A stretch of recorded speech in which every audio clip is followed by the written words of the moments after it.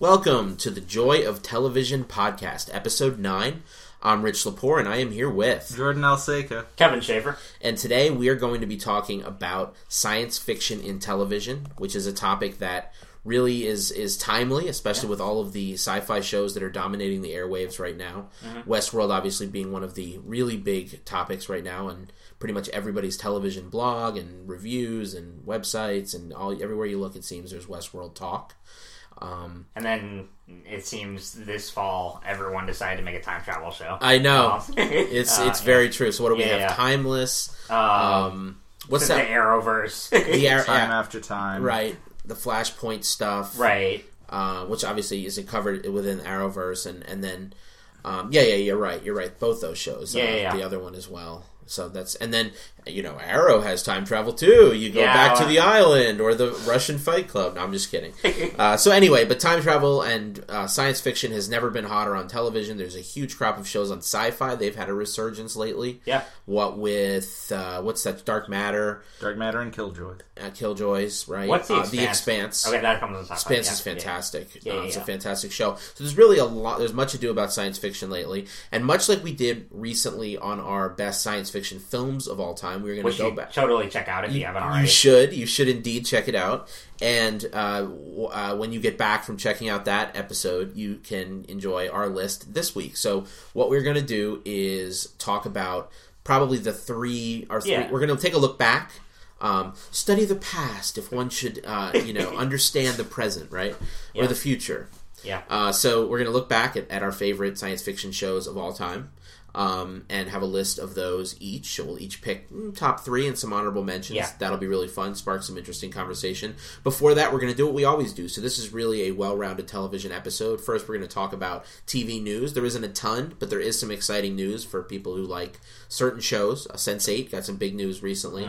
And there's some news about the new Star Trek series that's maybe a little less awesome. Or depending on how you look at it. So there's a lot to talk about. So we talk about news, and then we're going to talk about what we've been watching lately. And so I think each of us have some interesting shows to chat about. So we'll do that, and then we'll coast or cruise or get pumped and get into our big topic conversation. So let's do it, right? Without further ado, Jordan, why don't you hit us off with the news? Well, starting off, it's been, as Rich said, a hot minute since we last had one, so there's a few things, but tried to keep it mostly recent. As far as things alluded to, Westworld was officially renewed for Season 2. This is true. Hallelujah. This is true. We that show had a really troubled and extended period of development, and so it took like 3 years to bring it to the screen at least, and that's not even from that's not even counting the all kernel the of an idea. Yeah, because the conversations Abrams had with Michael Crichton back in the day forever. They've been talking about bringing Westworld to the small screen for a very long time. So anyway, regardless of all the trouble of pre-production, just production is a big deal for that show, and so although season 2 has been announced, it is very likely that we won't see it until 2018, possibly second half of 2018, because it is a huge production issue, that show. So, maybe they'll figure that out and get it a little tighter. Game of Thrones is also a huge undertaking like that, but in recent years, they've gotten it down to a science, I guess, and so you still get your 10 episodes every year. Maybe they'll get to that point with Westworld. I'm hoping with all the hype and excitement and the good viewership numbers that show's been getting that it will be able to sustain an audience big enough to make it a priority for HBO? I think it will, because, going into this season, obviously there were all the production setbacks, and then, they had to build an audience from the ground up. Right.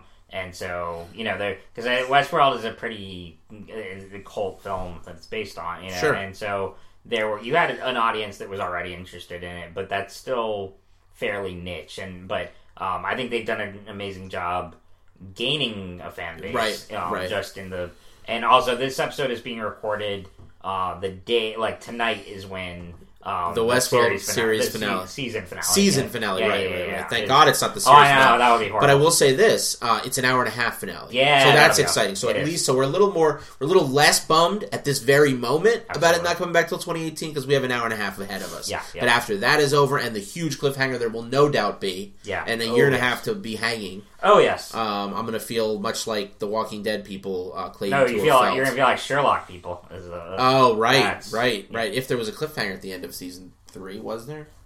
Well, Moriarty comes back. And there's at the end of season 2. Yeah, that's true. That's true.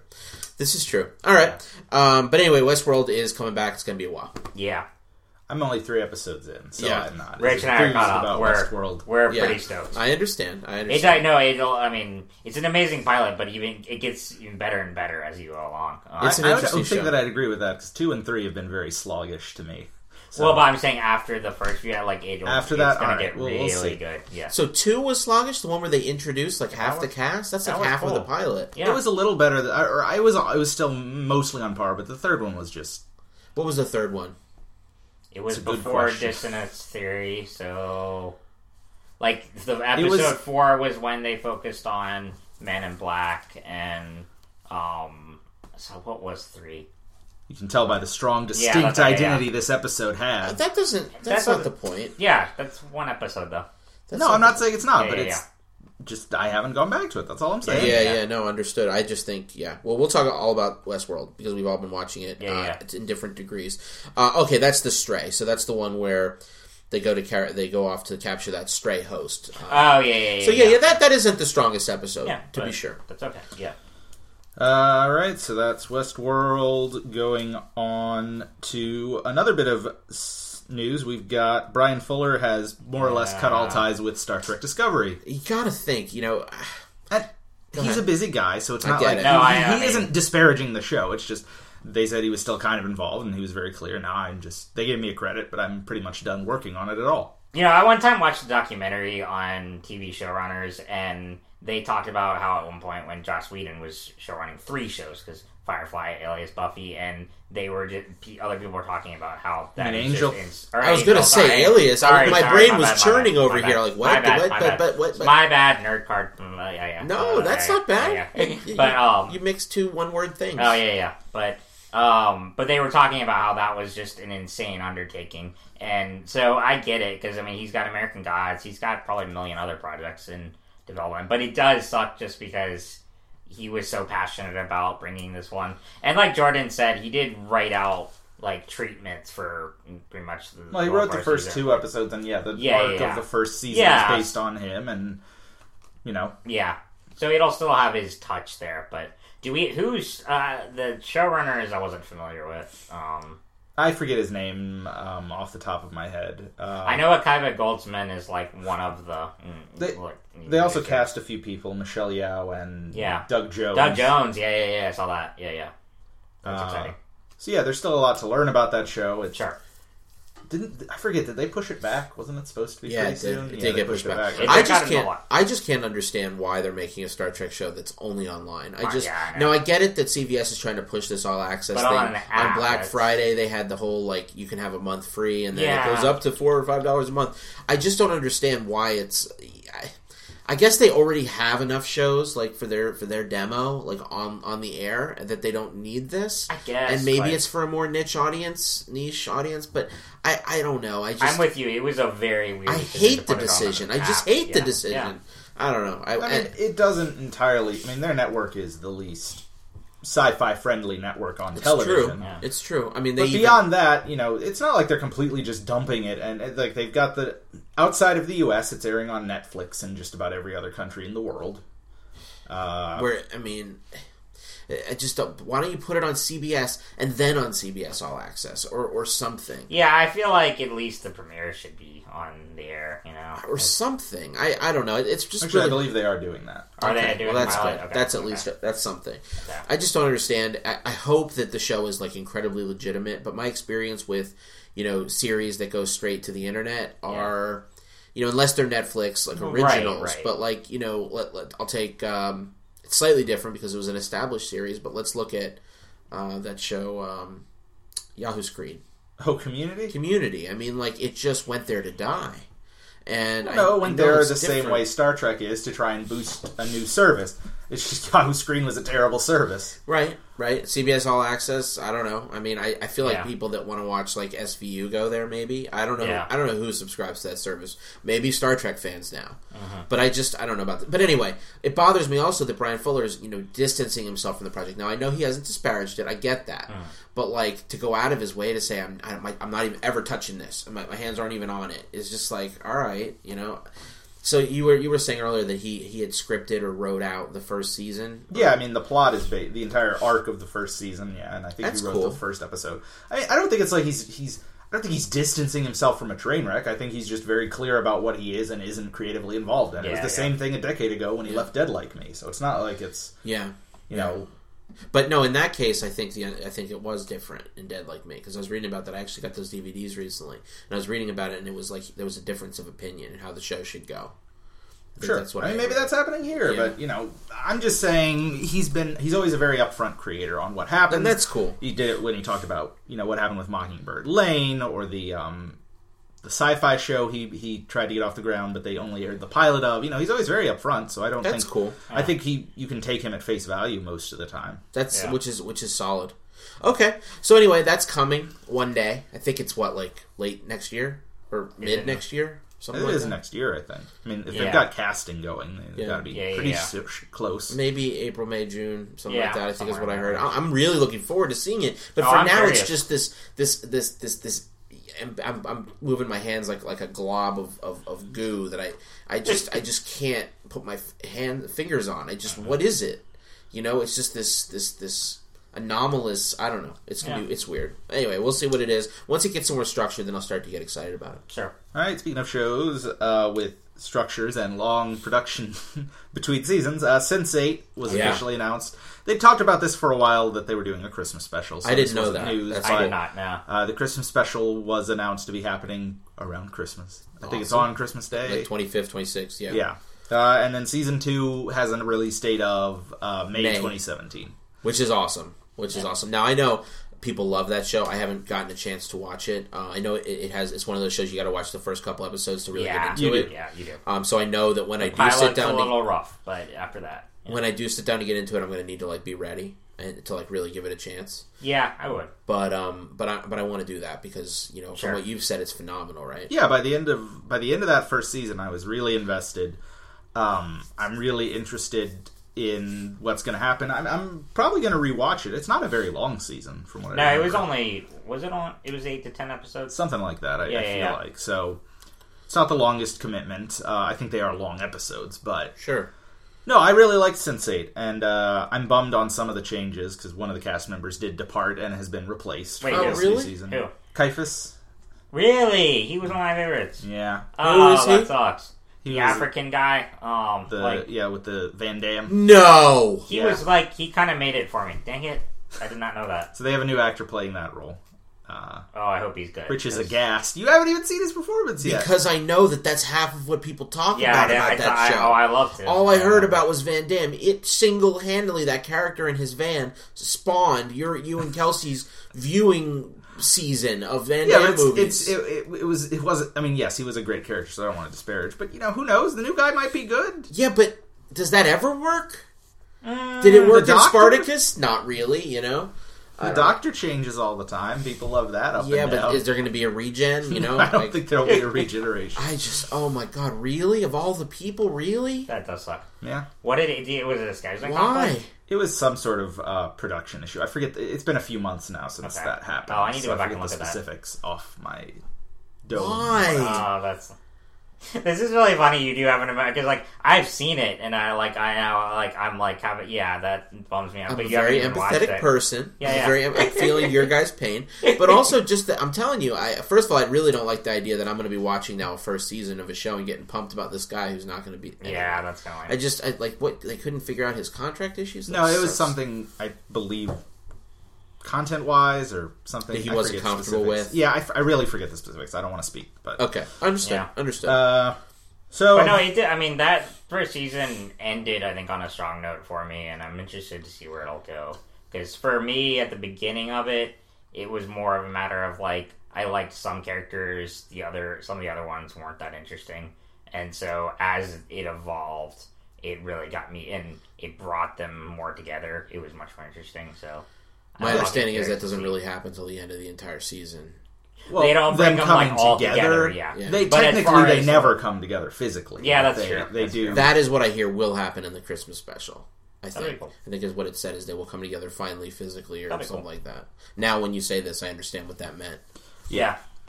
So next up, Why the Last Man has a showrunner. Kevin, does it really? I just saw it on there. Like I think it was the American Gods. So, Rich, can you look it up? Yeah. But yeah, I know Jordan. That's one of your favorites. Why the Last Man's a masterpiece. A lot of people say it's the best creator-owned comic series of all time. Yeah, I mean, do you want to give a little November 16th, November 14th. Michael Green, who's currently on stars as Neil Gaiman, Brian Fuller drama American Gods, will co-write the script. Hold on, here we go. For Why the Last Man, alongside comic book creator Brian K. Vaughan. The project, eyed as an ongoing drama series, is still in development. FX declined to comment. I mean, that show's been in development. That property has been in development for basically since it ended. Since before that, and that's going on 7-8 years now, probably. So, I mean, how many volumes is it? It's 10 volumes. It's a 60-issue series. And 59 of them are amazing.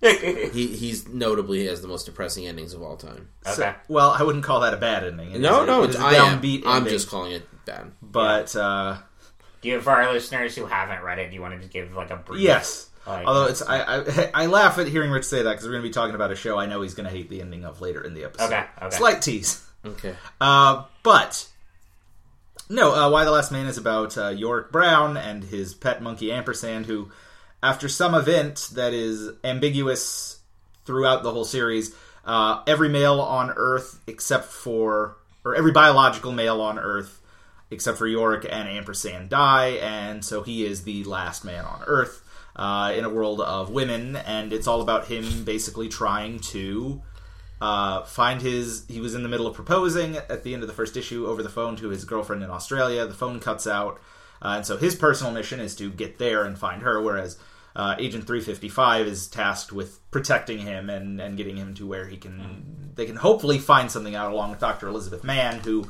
seems to have some kind of connection to it. There's a whole big cast, 60 issues. It's phenomenal. I love Why the Last Man. I really wanted to reread it. If you want to talk about world building, I've read the whole thing, and if you want to talk about world building, there's really it's up there, top 10 probably with comic series. Yeah. I mean, it's masterful. Like, I'll give you an example. A certain group of the women turn into, what are they called, Amazons? Yeah. And, like, they just, they sort of disfigure themselves, and they go on this quest, and Yorick's sister becomes one of them, but then has second thoughts, and it's just... It's like, what would really happen potentially? These different groups fracture off, and what would happen if it was the end of the world and there were no men anymore? What would that mean about reproduction? What would that mean about the hierarchy of things? What would that mean about the way people feel? Just about anything, religious impact. All these implications are discussed by these different splinter groups, and in such an intriguing fashion. It's just great. No, it's an exciting concept. I'm hopeful to see it actually make it to screen. It's been in development for ages, so who knows? We once got threatened with a Shia LaBeouf-led version of it. Oh my gosh. Threatened? But he's not an actor. How can he do that? I think he still was back then. Oh, okay. No, that's bag how over the long head. it's been. I mean, it really has been a long-ass time. So anyway, this guy has done Murder on the Orient Express reboot, the Blade Runner sequel. Yeah, and he co-wrote Green Lantern, too. Logan and the Green Lantern. Oh, wow. Yeah. Wow. Yeah, no, he's been in he's been in the Sci-Fi. He's legit. This guy's legit. Okay, cool. So it sounds like they got the right people going. And it's coming to FX, which is cool because that's also the network that wants to do Southern Bastards, which that's in, like, pre-development, but Jason Aaron and Jason Latour are at least writing the pilot for that. That's not anything. That's just like it got announced that they were really. There were 1,001 pilots being written by some comic writer somewhere. Sure. Yeah.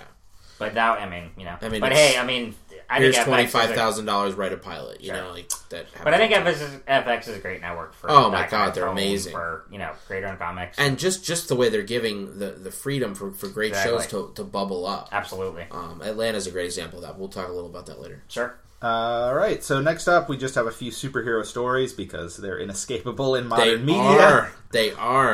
Not that that's been a problem. So, Luke Cage got a second season, apparently. That's cool. I just saw that. Just happened. Yeah, no, hot off the presses. So, It's not super surprising. No, it's not. Daredevil and Jessica Jones have both gotten that extension. Let me look this up and see if they have any idea for when, because obviously it would be a while. Yeah, I would think 2018. Yeah, no, 2019 probably at the earliest. When's Jessica Jones season 2? 2018. Okay, so... I mean, the next up is Iron Fist and Defenders and Punisher all When's next Iron year. Fist? Because I'm pumped. Spring. Yeah, alright. I mean, that's the first one one coming. Sooner. Actually, if they're moving to 3 Netflix series a year, we might see it in 2018. It's entirely possible. So, so that's exciting. Yeah, it doesn't have any mention of when, but I mean, it'd be ridiculous to expect that. I would think 2018 at the soonest. Yeah, and probably at the tail end of 2018. Kind of. It seems like they're going to do spring, summer, fall now as kind of a rough. Sounds good. Which one are you most excited about? Defenders, Jessica Jones season 2. I can guarantee I know his answer. Yeah, Jessica Jones. Yeah. And that's one of my favorite modern television shows. So yeah. Well, I mean, I have an affinity for Daredevil, so I know Jordan wasn't crazy about season 2, but I'm pretty stoked when season 3 is coming. Oh, it's coming. That's cool. It'll still be a little while, but I don't know. I mean, I've always loved the character. And hey, you left out Punisher. Punisher, yeah. That show's coming, right? I'll watch it. That's run by a Hannibal alum. I'm super excited. So Luke Cage, this is a smaller one, but Mr. McSpitlick, the Superman villain, is coming to Supergirl for 2 episodes in the spring. What does this show do wrong? Oh wait, nothing in fans' eyes. It's People a really good show. love that show. It's just like, it's God's gift, apparently. I haven't seen it. Well, it could go bad. I mean, it didn't start on the best of tracks. It took a while to improve. How long did it take to get good? I'd say by about mid-season. Oh, wow. It took half season. Yeah. Oh, wow, okay. I mean, well, it aired 9 episodes in at the most, but I think episode 7's where it had its first really good episode, and then this season's been the most consistently entertaining of any of the CW DC shows. It's amazing. It's amazing how night and day these things can be, and how it's just or even how night and day a few tweaks can make a show. Mm-hmm. That show had most of its core ingredients in those first 7, 8 episodes, or 6 episodes, we'll say, to use your numbering. And then by episode 7, all of a sudden, just the moon and stars align, and it was a great episode, and then it just was uphill. It's just impressive. It's impressive. They make TV some shows tweaks. are notoriously difficult. You're working on a weekly production schedule, so you got to figure things out on the run. What's working? What's the chemistry between actors? What's clicking? What's not? It's not something you can make up. I mean, you make the pilot, and you get a little bit of time to readjust before the second, but then it's just constant. And especially the Arrowverse, because it's 4 shows, all 22 episode seasons. Well, no, Legends is Legends is a little short, but still. But it got a re-up. Yeah, for 4 episodes, so it's 17. It's still a lot. Yeah, it's not short. I'm not saying that. And also, it's got the highest production values. So. Yeah. Doesn't it isn't the most expensive to make of the 4? More than likely. Yeah. I would think they rely on laser beams a lot. Okay. But so there's that, and then over in Marvel again, for next fall, Marvel's The Inhumans was announced as a show for ABC, which is crazy but cool. Yeah. I mean, I wonder if it's going to be tied into S.H.I.E.L.D. I mean, it would have to be. Yeah. I would assume it's a spin-off to some degree. If S.H.I.E.L.D's even going to come back for a 5th season is still up in the air. Really? Yeah, I mean, it has series low ratings still. Oh. Ghost Rider is obviously someone they could also spin off. So these are all characters you could see showing up elsewhere. I mean, I would hope to. Sky, or Daisy is an Inhuman, so to have her not show up in a show all about the Inhumans, she would be the in character theoretically, but it's going to focus on the royal family of Black Bolt and... Oh, that's awesome. Medusa and whoever else they can afford to. I just want to see Medusa on the live action. That has tremendous potential. Yeah. So that's exciting. They're going to air the first 2 episodes in IMAX in theaters. That'd be cool. We'll be there. And then re-air it as a series premiere. Have you read much Inhumans, Rich? Mm-hmm. Yeah, I have. I've read some of the Soul stuff. Nice. And then I've gone back and looked at some of the older stuff, like what's his name? The one. What's the seminal one by that seminal work? Inhumans. Paul Jenkins. Thank you. Yes. the Jenkins Wu or you. So yeah, it's I'm always glad for another Marvel TV show. It obviously means the movie is, if not completely scrapped, really did just get reworked. That would work better as a show anyway. I don't think so. Really? I mean, given the royal family characters, maybe on a narrative level you can tell a longer story, but on a budget level, it's like you're not going to get Lockjaw and some of the more bizarre-looking creatures. True. So or we'll who see. knows? Flash and Arrowverse pulled off some great stuff. If Flash stuff. can do King Shark, I mean, I don't know. Here's the thing, though. That was just because you guys are talking about it. It made me think for a second that think about like the Inhumans and how expansive that brand is. It's a huge brand, and to try to do that as another new movie with another 35 characters, it's just. It makes some sense to do that as a show with more intrigue, where you can have a larger cast. I think it makes a lot of sense. We'll see. My hope still is that volume's S.H.I.E.L.D. really low for some reason. Let me go. All right, go ahead. My hope is just that S.H.I.E.L.D. continues. I like that show. Yeah, I really know. enjoyed it this I know. season. So I know. Although a Ghost Rider spinoff seems like something they are just really setting up. Why do they really want to do that? Do people really like Ghost Rider? Critically, Gabriel Luna's performance has been one of the highest things praised about this season. So Okay, all right. I could see it happening real easy. Okay. So that's it for news. Awesome. Awesome. Cool. We put a little X out on the sheet, and we are done. cool. Okay, that's a little inside baseball for you guys out there. There we go. That's how Jordan does Super it. official notebook paper. That's right. You know So yeah, what have we been watching is next. So I have an awesome one that I just can't wait to talk about, and I'm just Okay. going to have to get it out right now. You guys Go ahead. ready? Go ahead. Can you handle it? Okay. Yes. Okay. I have found maybe the perfect television show, and it's called Search Party. And it's so fucking good that I don't even know how to express how good this show is. Have you heard of it? Yeah, I've seen the pilot. I've not. Did you like it? Yeah. Oh my god, the show's fucking amazing. This show is a whodunit mixed with a dark comedy about like Gen Xers or Gen Yers and or millennials, whatever. And oh my god, like the characters are amazing. Here's the thing. Okay, so let me set it up a little bit. The show is about a girl named Dory. Okay. She's got freckles, curly brown hair. Played by Aaliyah Shawkat. Right? Never a girl who always got a lot of attention, but, cute, always did kind of well, but not somebody who ever was the focus of any attention ever. So she's sort of on the sidelines. She's got a boyfriend named Drew, who's, what their description of him is he's been a little bit too spoon-fed his whole life. He's tall, and he works, like, as an intern at some legal firm. So he's very just, like, unactuated. He's just not...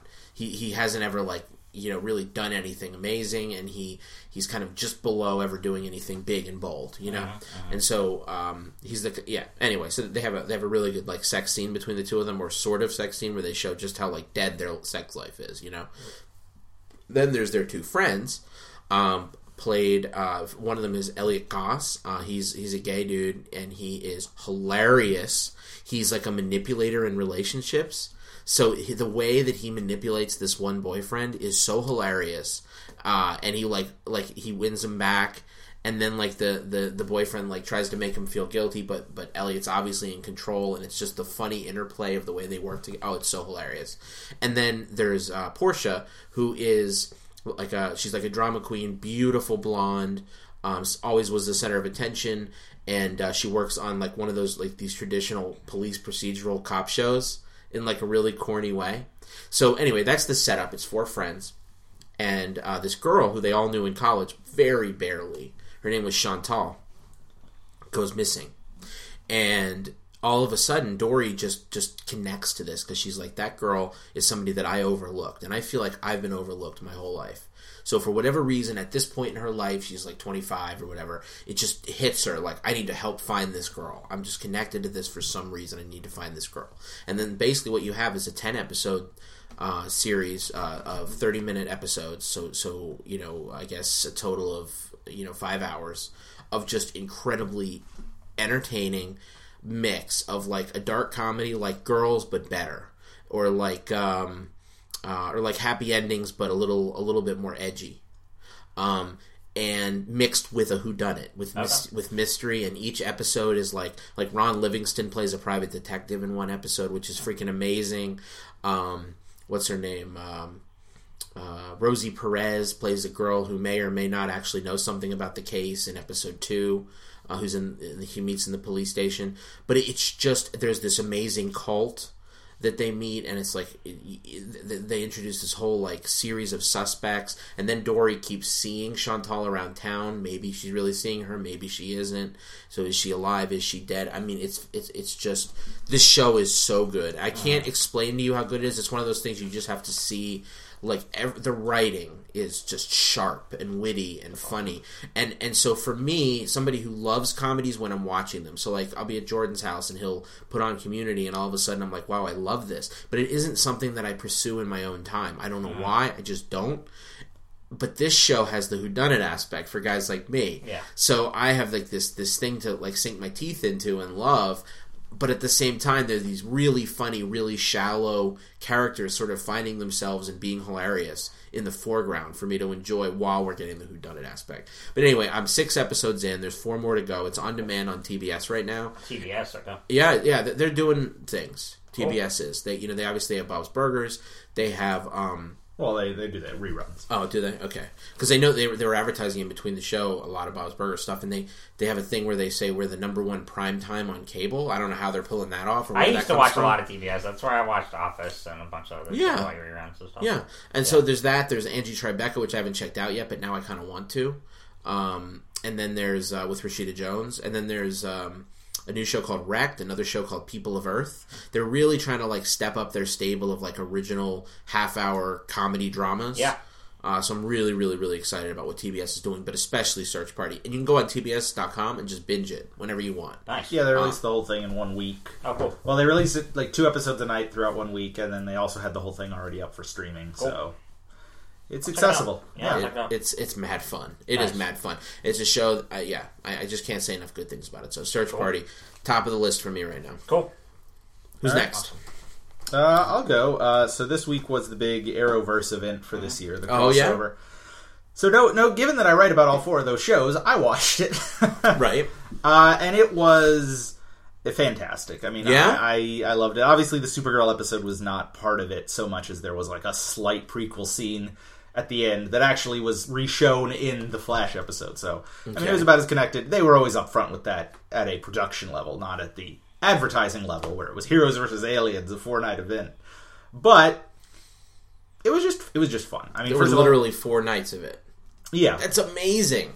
That is amazing that they did that. It just, it's hard to say because I've written so much about it now. Probably about 2,500 words across all those articles. Yeah. But it manages to do so much in such a little amount of time because it's 2 hours 45 minutes, or not even that. 2 hours 15 minutes worth of screen time. It's about a movie length, but it's got a lot of plates spinning from introducing all these characters who've never met to one another, bringing in Supergirl. The Arrow episode is also the 100th episode of Arrow, so it's... I heard that was really good. Yeah, it was a great episode. They're celebrating 100 episodes of that series in a really clever way with how they set it up. It finally called Barry Allen on his shit really hardcore for all the Flashpoint shenanigans. To the point that I was finally feeling bad for him, which God knows I didn't know was possible, but everyone was on him. It was just. I just remember when you and I and Kelsey watched the Flash season 2 finale together, and we all just had this look of like blank expression at the end of it. We're just like, why, Barry? Why? Why are you doing this? Have you learned nothing in the past? It's understandable, the emotions, but yes, I understand the emotions, but like it's more been that he hasn't really been getting called on it as much as I felt he should have this season. That's out the window. It's been nothing but that for like the past 2 weeks. Well, at least they're listening. This crossover and the Killer Frost episode. It sounds to me like a direct, like, listening to the audience type of response, to have it be that pronounced. Oh, I think that's one thing, really notice about, like, looking at the Arrowverse as a whole, and each show, they all have their ups and downs, but I think they really do respond to fan reactions and criticism. Genuine criticism, not just like, Twitter comments and stuff. But like, but like looking, I saw it with Arrow from the transition from season 3 to season 4. Like, I'm behind, but I'm almost done with season 4. I've watched a few episodes of this season of Flash, but like, Just looking at Arrow, because season 3 was just so moody and brooding and really pointless. I mean, they just wanted to be Christopher Nolan's Batman, and it just evolved into a giant soap opera on crack, basically. Which season? And that was season 3. And then season 4, they started more bringing back to the tone of the earlier seasons and making it a little more lighthearted. And, I mean, he's still, like this Avenger kind of character, but it was not as brooding as it should be. Like, not excessively broody. Yeah. But yeah, no. So as far how as did they structure it? Explain to what? me how they structured the event. Yeah. How do you mean? Well, you said they were sort of connected. Like, how are they? Like, No. Supergirl was. Oh, okay. Supergirl was not really connected in that it was. I mean, Supergirl set on a different universe, Right. Earth 38, which was revealed in the crossover. So how does first of all start with that? How did Supergirl tie in? Basically, like throughout the episode, again, it's basically the Supergirl mid-season finale more than it's anything else. Uh-huh. And throughout the episode, there are like some of Vibe's portals like show up briefly before at the very end of the episode they like pop into her apartment. And she's like, "What are you doing here?" And he's like, "Come help us." And that's the scene on Supergirl. It's basically just like, we need your help. And again, they re-air that during the Flash crossover. So Flash sets it up. An alien ship crashes in Central City. He realizes what's going on. So her episode is barely tied in, but she's in their 3 episodes. Yes, because they go specifically to get help from another alien, as they put it. And so that's the first one with Supergirl? Yes. So that happens. Then what? Supergirl, Flash, Arrow, and Legends. So then how does it... So then Flash is just basically getting the team together, starting to train. And it's still very much a Flash episode. Like, each episode kept its individual identity pretty well. That's how the Arrow Flash crossovers worked. They were still... I mean, it was... contained. But also, there was certain expectations of watching the whole... runs, because there were plot lines from Legends that played out in Flash, and plot lines from Flash that resolved in that Legends episode. So, I think it's fair to assume people might watch all parts of this crossover, even if they don't tend to watch all the shows normally. Sure. Which is a fair assumption. Which is smart for the company, too. It makes a lot of sense. Basically, and so you get the big superhero fight at the end of that first episode due to brain control, which is a lot of fun. Nice. And then the Arrow episode... My favorite trope, of course. Well, it's mind control. Mm-hmm. It's a great fight. I mean, all the fights in this throughout the whole event are pretty spectacular. The Dominators look fantastic. They've really done a good job of minimalist CGI to make things look really impressive. Sure.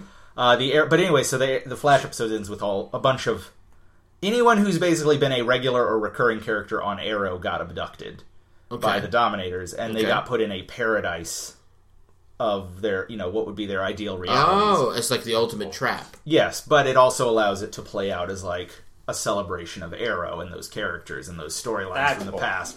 And a lot of past Arrow characters came back, whoever they could get that wasn't like had a scheduling conflict in some way or another. That's cool. So it served really well as the 100th episode of Arrow, while also having a outside of the ship plot line that built on them trying to find all of the kidnapped characters. Clever. And then the final episode, which was on Legends, involved some time travel. It involved a big fight against all the aliens. And fixing the problem. Yeah. And so just each night was fantastic for whatever it wanted to be or was. That's really impressive, is that you got the mid-season finale from Supergirl on the first night, plus a little feed into the thing. You got the Flash, you got like the setup building the team thing, but it was still a Flash episode, you said. Yeah, I mean, like the big thing that comes out is Flashpoint. Like everyone's distrustful of Barry for most of that episode. Okay, got it. Arrow is the celebration it needs to be, so very different. But then, how much would you say was the celebration? How much was like the other stuff? It was more the celebration. Like again, the plot on Earth is more about finding them, and so it's a lot of, again, the casts cross over and all that. But it was the least Dominator focused part of it, but I think that was fair and it worked well. And then the fourth one, you get the denouement, and it all comes together on a pretty, was it a pretty typical feeling Legends episode plus the characters? Yes, I mean, again, a lot of the cast was there and some of those storylines were playing out, and there was time travel involved. Legends is a little more amorphous on what and who it's about anyway. Okay. So yeah, it's so what like is a Legends episode could have been any well, it involves time traveling and them fighting some weird threat, so it fit in that aspect. And again, there's already a lot of characters on Legends that need servicing on a regular basis. Right. Even though they got rid of the Hawks and shit, there's still tons of hungry mouths to feed with lines. But there was tons of great references. The place where they train was modeled to look like the Hall of Justice from Super Friends. Wow. There was a meta reference to Brandon Routh being Superman. I heard about that. Yeah. Nice. It set up a way for Supergirl to be able to jump universes way easier come the end of it. 'Cause there is a Flash crossover already scheduled between the two for later this season. Is Josh still looking at directing that? Because I remember. Oh, I don't know. Okay, there was that rumor. I love how his name has just become Joss. Joss, yeah. I even heard them. I think I was joking with you about that when they were introducing Joss Whedon up on stage. It was Jeff Loeb, and he was just like, a man that needs only one name, Joss, and he comes out. How many other people do you know named Joss? No, that's how you. I knew yeah. exactly who you were talking about. Oh, Communication accomplished. You know, it's just. It's funny that he's achieved that. But no, the Arrowverse event was great. It set up things. There are plans cool. for new ones. Again, there's the musical crossover coming up between Flash and Supergirl. It's just a fun time. So when I hear this stuff, what really struck me with everything you were just saying is how well Berlanti and crew realize that these are comic book TV shows, not only in that the characters are from comic books, but they do all of the meta things the comic books do. Yeah. They have meta references. They do crossovers like crazy. You know what I mean? They just all the things you're mentioning in there are things that comics do. Oh yeah. It's just. I mean, I realize I'm late to the party with that idea, but it's interesting. It does a lot of great stuff. I tweeted out that it's easily the best live action DC project of the year, and I don't think that's hard to be. No, not exactly, but it was so delightful and entertaining. Sounds like somebody hasn't seen the extended edition of Suicide Squad yet. So I enjoyed the Arrowverse Invasion event, and I'm excited to see what they do next. Nice. Kevin? Cool. Yeah, so I'm watching I'm behind on Arrowverse, but watched some of Flash this season, but we just talked about that. I've still been watching Speechless a lot. I can't really recommend that. It's amazing how... Are you caught up? Yeah. It's amazing how relatable it is each week. Just like, I've talked about this before. It's the... one of the main characters, JJ, is physically disabled, high school. He's like 16.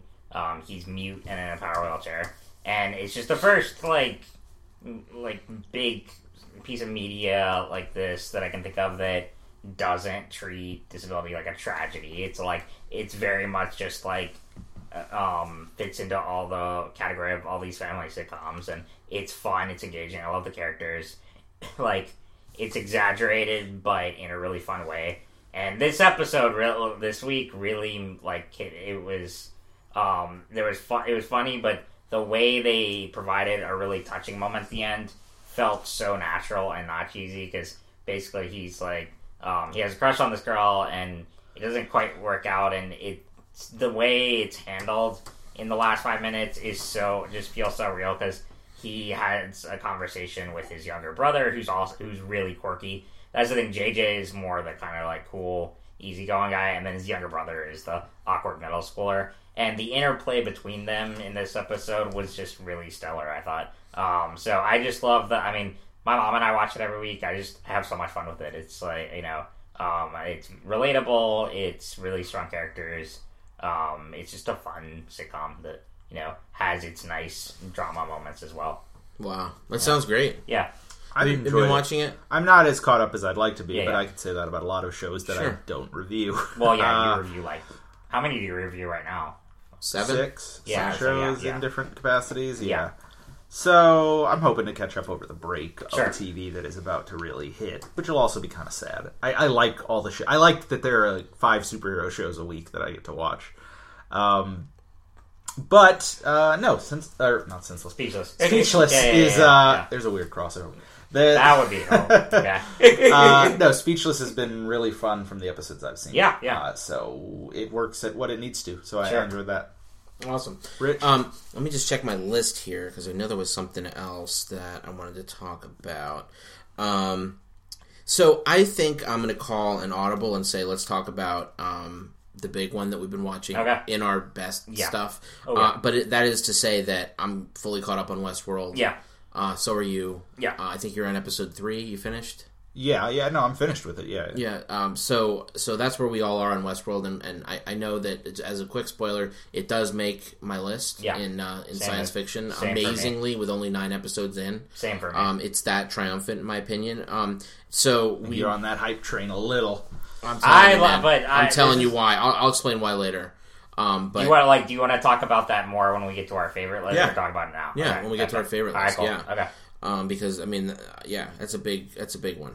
Who's your favorite character? What'd you say?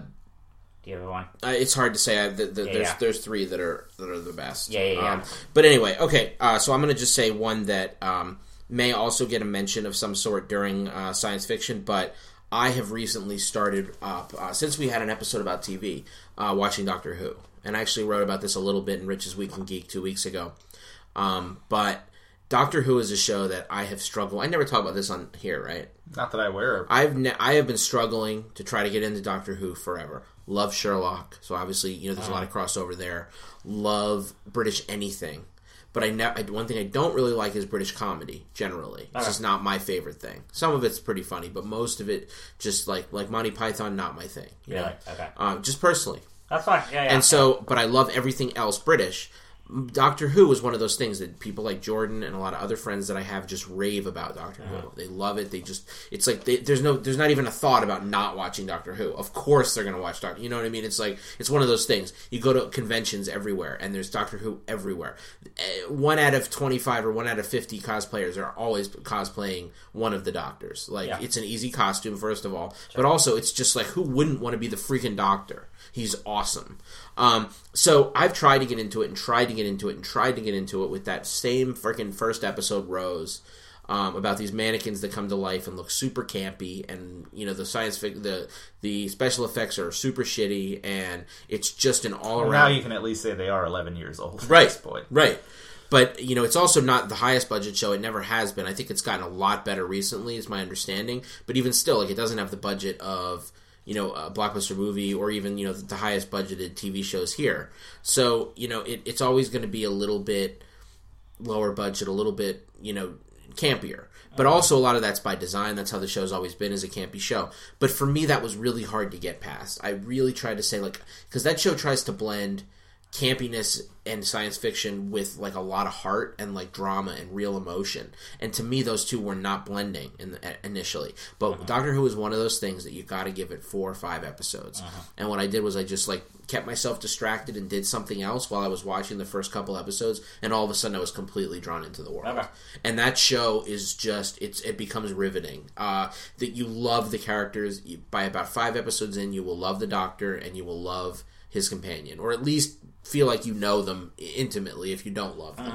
So where are you now? So now I'm in season 3, Okay. Episode 6. Okay. So he's on his second companion, and it's the second Doctor. So it's David Tennant's second season. Okay.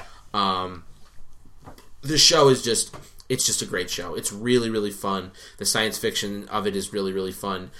I love the future episodes. I love the past episodes. It's just a great show. I don't know. Sure. You love Doctor Who. Yes. You caught me mid-yawn. Sorry, not because you're boring, just because I yawned. What is it about Doctor Who, man, that has always intrigued you? I don't know. I wouldn't say always. I had a friend of the show, Adam, who God knows it's been a dog's age since he was on. But Still a friend. Still a friend. He got me into it. He was a big fan of it. I think from his dad, who would maybe watched the old series. I forget the specifics, but sure. He watched it. Then when we moved in together at the start of college, he kind of got me into it, and I really enjoyed it. I kind of binged through the majority of David Tennant and Christopher Eccleston in a couple weeks. I was watching just kind of constantly. Yeah, that kind of show. Yeah, college was a time when you could do that. Just watch TV a lot. Outside of my rigorous studies, of course. Of course. But, no, it's just really fun, and since then I've kept up through Matt Smith on to Peter Capaldi. I get to review it as well for TV Equals now, which is really fun. And now it takes huge breaks, so it's much easier to catch up if you do fall behind. I don't know, it's a fun show. It changes itself so frequently that you can get new showrunners, new tones, new interactions. Companions, main stars. I mean, arguably, it's not the show arguably at this point, it's not the show it was 4 years ago, and that show wasn't the show it was when it relaunched, and that show certainly wasn't the show it was. So you can find an era or a Doctor or a specific episodes that you really like. It can be so many different things.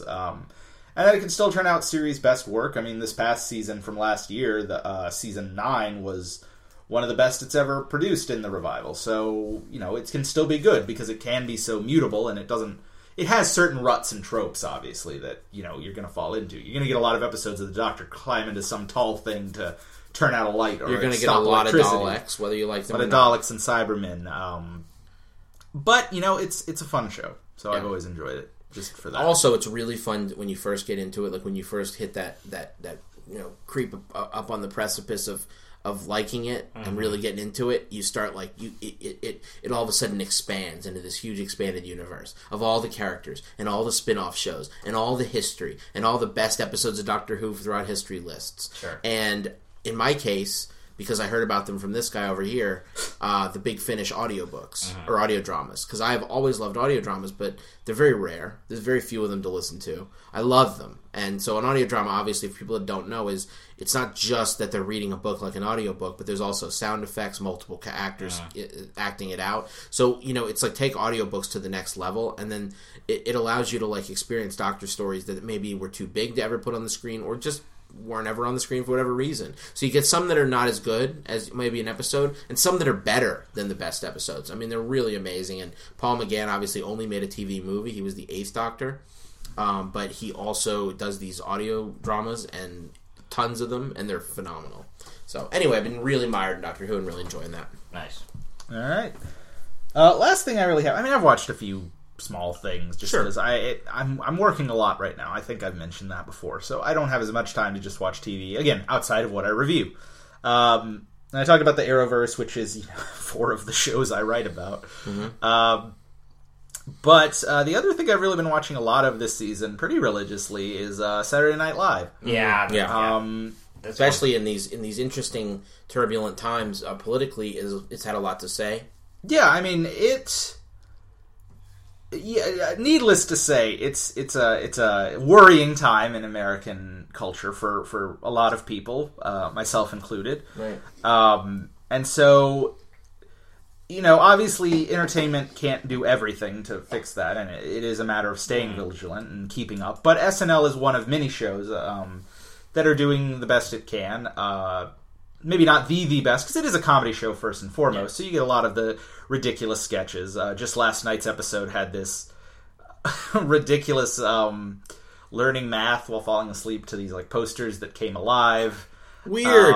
There was a bunch of intelligent people, and then one that was one of those teenage sex posters that they hang up of a girl with a hot dog. And she just kept... It was Emma Stone, and she was playing this really vapid model. It was insane, but also weirdly funny. So it still has moments like that. But then you get episodes like the Dave Chappelle hosted episode. That was easily my favorite. That was excellent. The Walking Dead sketch there. Yeah, I mean, regardless of it being his return after what feels like forever. Right. He's basically been in self-imposed exile retirement because he could afford to and do what he wants, basically. But he had a nervous breakdown. Yeah. So he after feeling like he wasn't as in control of his show as he'd like to be, and he went away for a while, but he came back, and if they didn't give him full... this was not an episode of SNL in as much as it was an episode of Dave Chappelle doing what he wanted. It was the Dave Chappelle show hour and a half, basically. Yeah, I mean, outside of Weekend Update, which I think was still mostly Shay and Jost writing it, It was Chappelle's show, and every sketch landed, every possible joke. It was just he had 11-minute monologue. I watched it with my caregiver, and he just oh, you guys know Randy? Oh, and he just was in tears laughing. It was awesome. And the show needs to get sharper. It needs to focus it, and that's great. I'm glad that it's in, because again, SNL's been going over 40 years now, so it has ups and downs. Any show that Doctor Who has ups and downs. It's been going over 50. Star Trek does. Same thing. Anything that goes long enough, you're going to have highs and lows, and it'd be great to see it going into a high. Kate McKinnon's one of the best performers they've ever had. And she continues to do great work in whatever roles they give her. So it's been great there. And, SNL has its issues, but it's still an important TV show. It's produced some of the best people. Like Seth Meyers has gone on to be a fantastic late host. Jimmy Fallon. And Jimmy Fallon, too. I prefer Seth Meyers. That's why I went right to him. I'm all about some Fallon. He's had some of the most... Like, again, if you're going for political humor, it's a great time for that, too. Cause, or even critique. Seth Meyers is great. Sure. John Oliver, Samantha Bee. So I've watched a lot of that, although a lot of them are on hiatus right now. Right. But yeah, going back to SNL, it's just really good lately. I mean, you're still going to get hosts that aren't as qualified. Sure. And who don't blend with the cast. Like Benedict Cumberbatch did an okay job. Yeah. But then Lin-Manuel was... Yeah, then you get Lin-Manuel Miranda, you get Dave Chappelle, you get Emma Stone. Who didn't blend well with the cast? Benedict Cumberbatch. Oh, okay. Which happened. I mean, anytime a more dramatic actor... I thought it was funny. There was some good parts. No, I'm not saying it was terrible, but, he wasn't top tier. Anytime a dramatic actor comes to SNL, sometimes it works out great. A lot of times it's weird. It's like when Jeremy Renner comes or when Daniel Craig hosted. You get actors who just aren't comedic inherently. Right. But no, I mean, overall, I think this has been a stronger season for the show, and I'm really interested in what it does next. Sure. So, cool. You have anything else, Kevin? That was actually because I was going to talk about SNL, so really enjoying it. That works and Westworld. I mean, so we'll be talking about that in our favorites. Word, but yeah, awesome. Well, on that note, let's dive right in. We'll have a quick break. 3, 2, 1 breaks over. And now it's time to talk about best science fiction shows. This is lofty. This is big. Science fiction on television is humongous, and it's even become more prevalent. Well, it was always prevalent in film, also. I mean, it's there aren't any in the fridge. There aren't any. This is warm too. Oh, okay. There's even a warm one. Yeah. Anyway, there's a little Coke fridge. Yeah, we have a Coke fridge here. Just to have some context, that might sound a little maybe weird, we should put some in the fridge. It's Coca-Cola too. Not that anyone would doubt that. Yeah. Cocaine fridge. I never heard of that. Interesting. But anyway, so we're gonna be talking about a big topic, and that is science fiction TV shows. Definitely some of my favorite TV shows are science fiction TV shows. In fact, a lot of my favorite TV shows are. Sure. Are you guys into science fiction on television? It's even a funny question. Not at all, it's even a stupid question. I've never given it much thought. I like my grounded, family, parenthood, police and This Is Us. Right. I want that on my screen. Wholesome. Right. Yeah. Well, the fringiest I go is Gilmore Girls. What can I say? No, not that there's anything wrong with their shows, but yes, obviously we all love science fiction in any medium.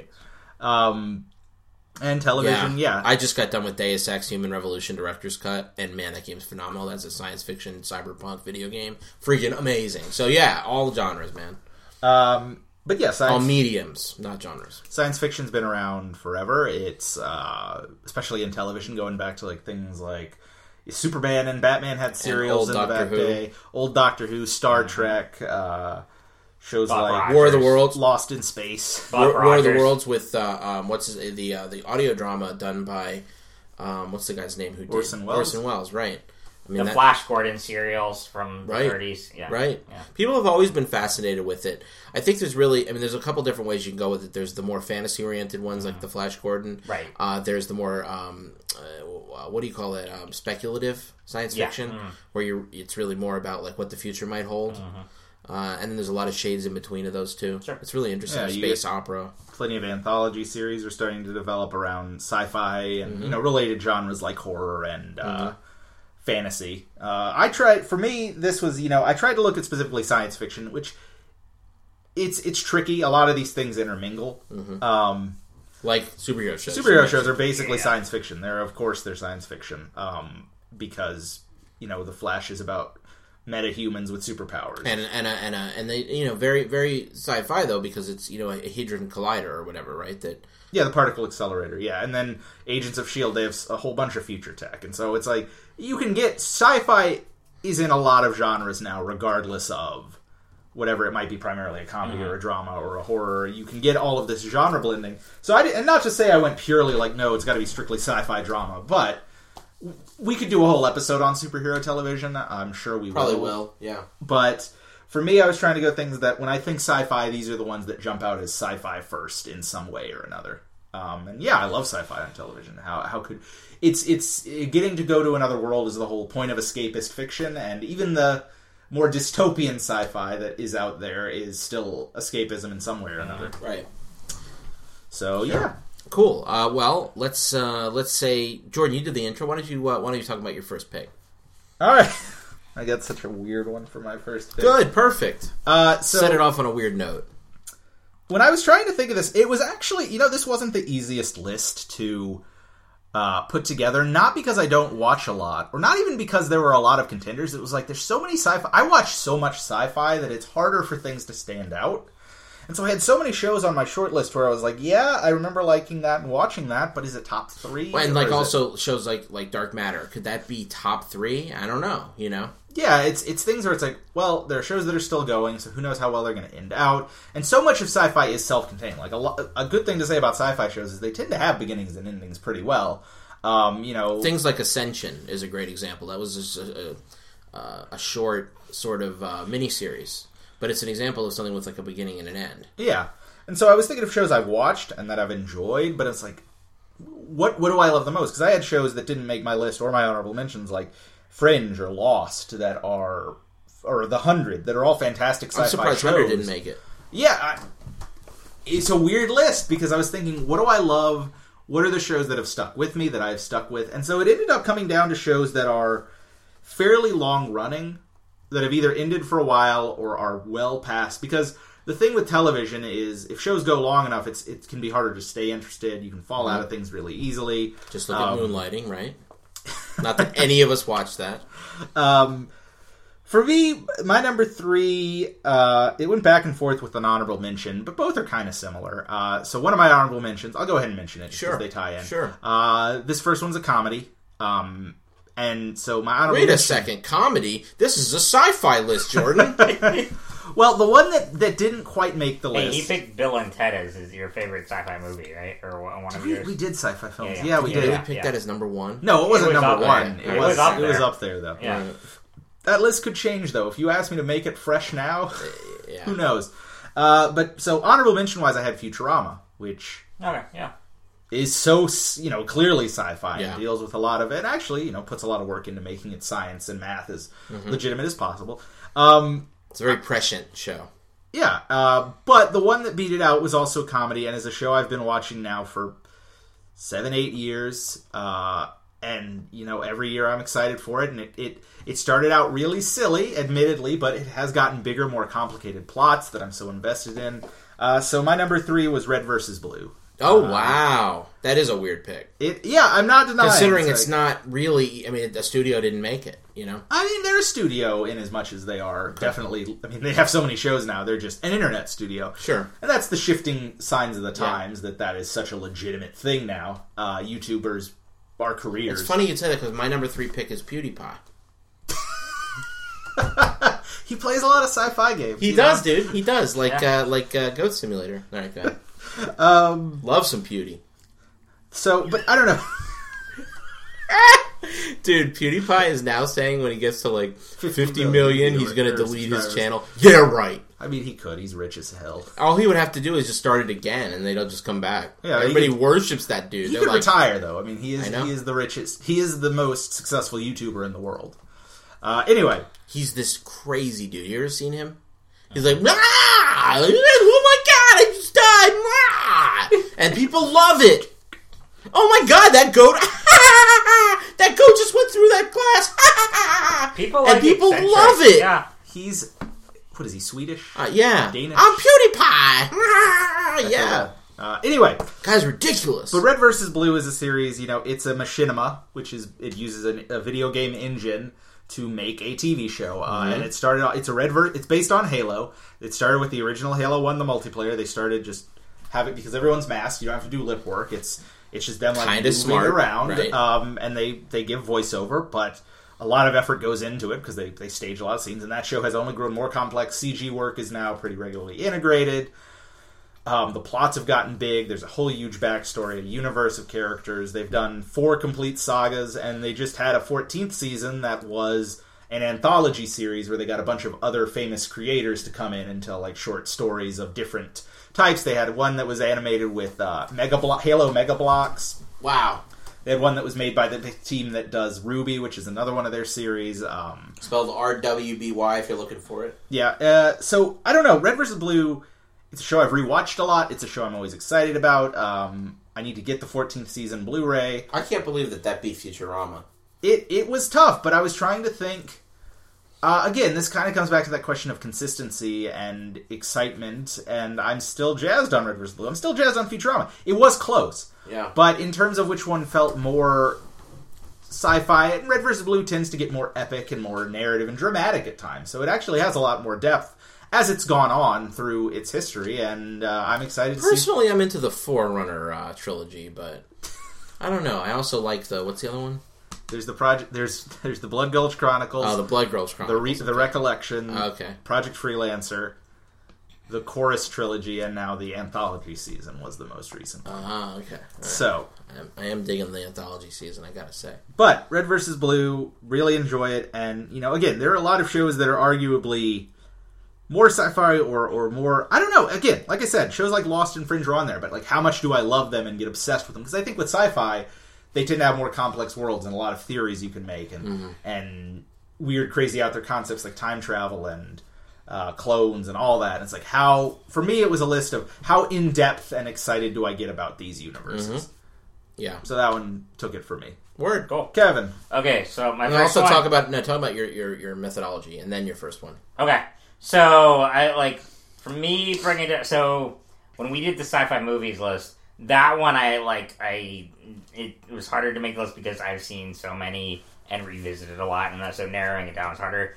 With TV, I don't rewatch a lot of shows a ton of times and revisit and because they're a lot longer. They're longer, and it's so much of a commitment, and so I was trying to narrow it down to, okay, what are the ones that, like Jordan said, really stuck with me, and that I would definitely revisit if I haven't already.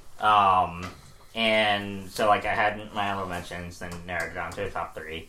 My first one, I feel a little weird putting this one because I love the first season so much. I think it's absolutely perfection. And then after that, I try not to. I think I have a clue as to what it might be. Okay, I'll go on. So, Heroes is my number 3. Nice. And because that first season is supposedly great. Oh, the first season is phenomenal. And if we're narrowing it down to favorite superhero show of all time, it would be the Justice League animated series. I have the entire box set over there. I rewatched that a lot. But in terms of looking at one that's a little more science fiction and grounded, it would be Heroes. Justice League is great, but it's an encapsulation of the DC universe, so it's fantasy as a superhero, all that. Heroes, especially that first season, feels like a genuine science fiction exploration of what superheroes would look like in the real world. And this again was back before superheroes were ever. Before the massive renaissance and everything. 2005. And so, but it did such a good job with the characters. It had a great villain. I've said too on our villains one that Sylar is one of my favorite villains. It was just so well structured, and it's basically the best live action version of an X-Men-esque series you'll ever see, really, for me at least. I don't know, Jordan, you're kind of what are your thoughts? I don't know. Again, here, your criteria. It's just the first season of Heroes is great. Yeah. It's just, God, that show goes off the rails so hard. Oh, I know it does, and there are a lot of factors that go into that because the writer's strike was around there, and that's the thing. Tim Curran had a whole outline for season 2 for a 22, 23 episode season, and then the writer's strike happened, and then it got cut in half. And then they just really never recovered from that. No, not at all. And so it's unfortunate regardless, though, that first season has a great arc to it in that they face off with Sylar. Well, hold on. Don't tell me what happens because I'm going to watch it. Okay, I have it at home. But does it feel like a complete? Can you watch this first season and enjoy just that? I kind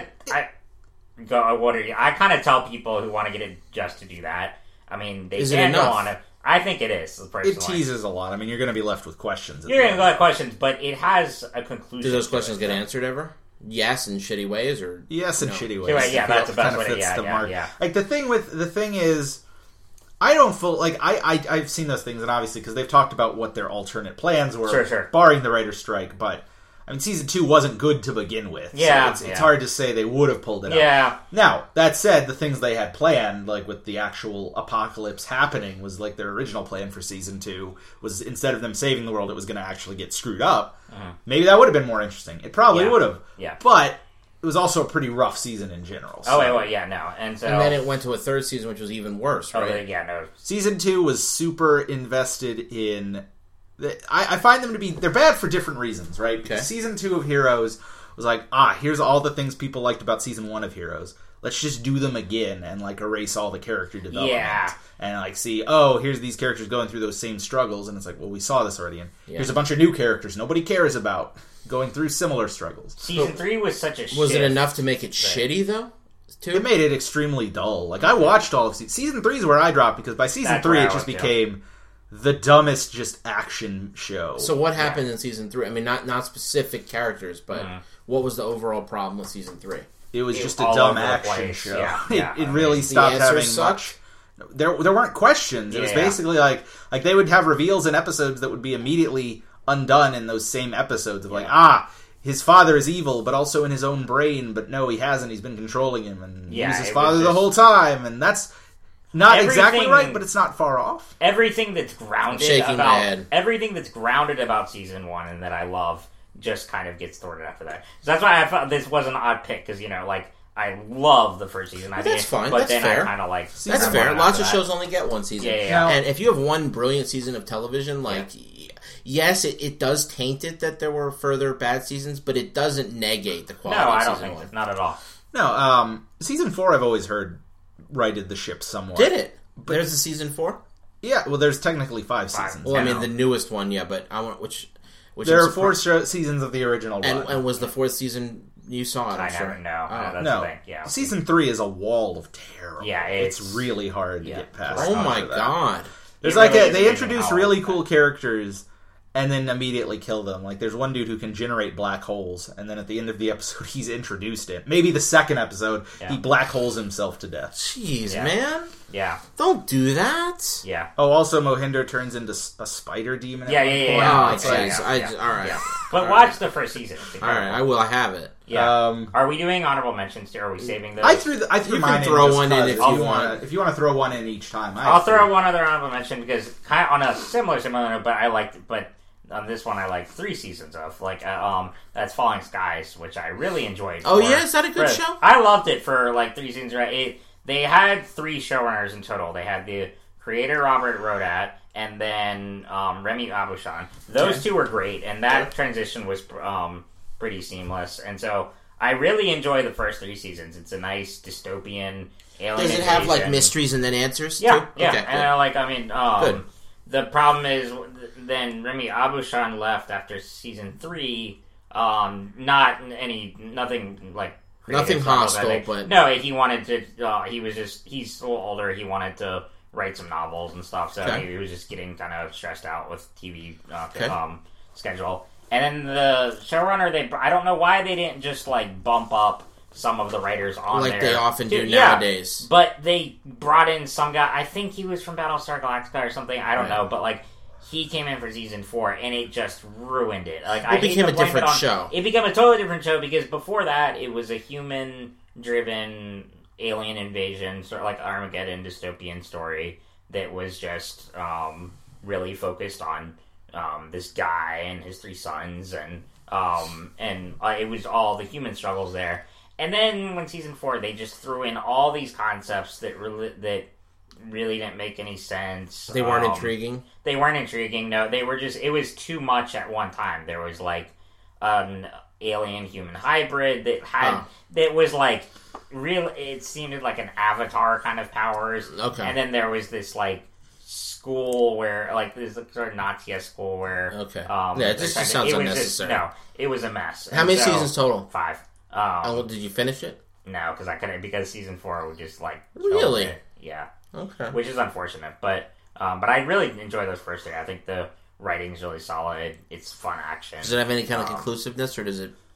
No. What do you mean? Like, well, again, I'm asking, can I watch those three and enjoy them and then end? Yeah, I think so. I mean, it'll leave you with questions, but I mean, they're not that long. So if you get really and you just want to find out the answers and you want to see how it ends, you don't have to. I mean, it's only 2 seasons. Yeah, are they like 10 episodes a season? Heroes, it's like they're only 10 episodes. Mm-hmm. Heroes, it's like 1 season, and then you still got 22 episodes, like seasons after that. So I say if you get season 3 and you just want to finish, it's only 20 more episodes you gotta get through.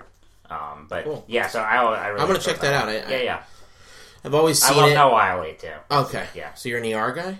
Yeah. Oh, well, not an ER, but like I just you're librarians. Yeah. I don't know. He carries the show really well. Okay. He's a solid enough. Yeah. No, I get what you're saying. No, he's a good fella. Yeah, he is. Yeah. Okay, cool. Let me bust out my list here. Where is my phone? So my list is interesting in that there's so many shows that could be on it. There's so many shows that could be on this list, and there's so many shows that I like. I'm gonna say that Doctor Who is an honorable mention for me. I'm in season 3 now. That show has the potential to be one of the best sci-fi shows of all time for me once I get further into it and experience more of what it has to offer. I mean, the show's just a masterpiece of mixing the campiness, and then they can switch on a dime to emotion and actually pull it off. Like, I didn't think that was possible in a show. I really didn't. I didn't think it was possible to have ridiculous-looking Cybermen that look like tin cans and give a shit. You know what I mean? And you can really give a shit on that show. So that show's really impressive from that perspective. So for my... this is a show that I'm going to have to judge it differently than I would judge it all around. So it's like, for science fiction, it's like the best sci-fi show. It may not be my number one sci-fi show, but that doesn't mean it's not maybe one of my favorite shows of all time. Yeah. You know what I mean? But as a sci-fi show. So I'm going to have to give it to Lost, is my number 3 pick. Obviously, if you've listened to this show ever before, you'll know why I love this show. You'll know why he hates the show. You'll know why I hate the show too, right? So if you look at the end of season 1, when they look down into that hatch, and you're wondering what the hell is down there, and then the beginning of season 2. So those 2 episodes right there encapsulate my passion for that show.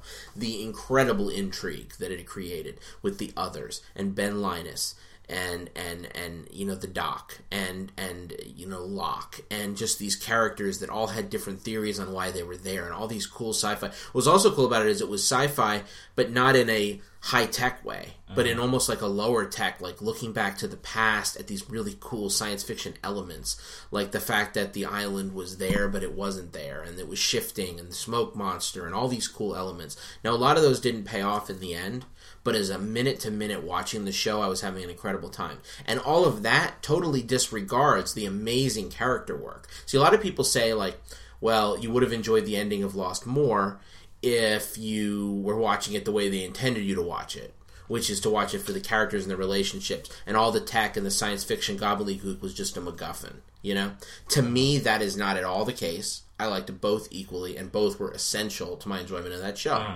I absolutely had to see the Dharma Initiative and wonder what they were up to. I absolutely had to know what was, the wheel turning did. I was dying to see what was in that hatch, and I loved it when we got down there, and it was like this 50s, 60s music playing, and this like outdated yet sci-fi look down there. The intrigue on that show was just amazing. I mean, the show is phenomenal. In the end, the last season was a complete mess that made me almost turn on the show completely. But, I mean, even the last couple seasons were a little messy, but it's just such a great show, and I just enjoyed it so much. It's hard to not have that on my best sci-fi shows list. So Lost takes the number 3 spot for me. I think we've discussed Lost. If not on the air, we've talked about it a lot. Yeah. I like Lost a lot. It was, like I said, it was on my short list. I didn't get into Lost right away. I think I came in around season 3. Not like I just started watching it, but I caught up with the first 2 seasons, which is probably the better way to do it, because the end of season 2 and the beginning of season 3 tend to be the most, I think, the draggiest part of that show, because they were under mandate to just keep it going still. With no end date in sight. And supposedly, the historic thing they always talk about is when Sawyer and Kate were in cages. At that point, they literally did not know where the show was going. They were just like, where and then do we you'd go? get the famous Jack's tattoo episodes, where the flashback was all about, where did Jack get those tattoos? That nobody cares about. But yeah, for me, Lost was fantastic. It was one of the first shows I watched with my, not with her directly, but with my girlfriend, now fiance, who was still just super into it, because from the beginning, and we talked, like every week when the episode aired, before we went to bed, we would talk on the phone about it, and then, we finished in college, and my friend Adam, like everyone who liked sci-fi and was geeky tended to watch Lost, because it was the show of the 2000s for a while there. I really enjoyed the whole arc overall. I had my down points too. Like, I didn't care for season 5 that much, which is weird given it's the time travel heaviest season, and I love that. It was messy. But I love season 4, and I liked the ending. It worked for me. I'm one of the people. It's one of the most divisive ends in TV history, right up there with shows like Battlestar Galactica and How I Met Your Mother, weirdly enough. But, I enjoyed it, and yeah, I think Lost deserves every bit of recognition, not just for what it was, but for what it did for storytelling on television. I mean, it was a show that when it came on, like, they had no idea what they had on their hands. They had no idea what they'd unleashed. And it was really J.J. Abrams who came up with that concept. Now, he didn't do any of the stuff that really brought it to fruition and made it the amazing show that it is. That was Lindelof and Hughes. Mostly Lindelof, and then Hughes came in.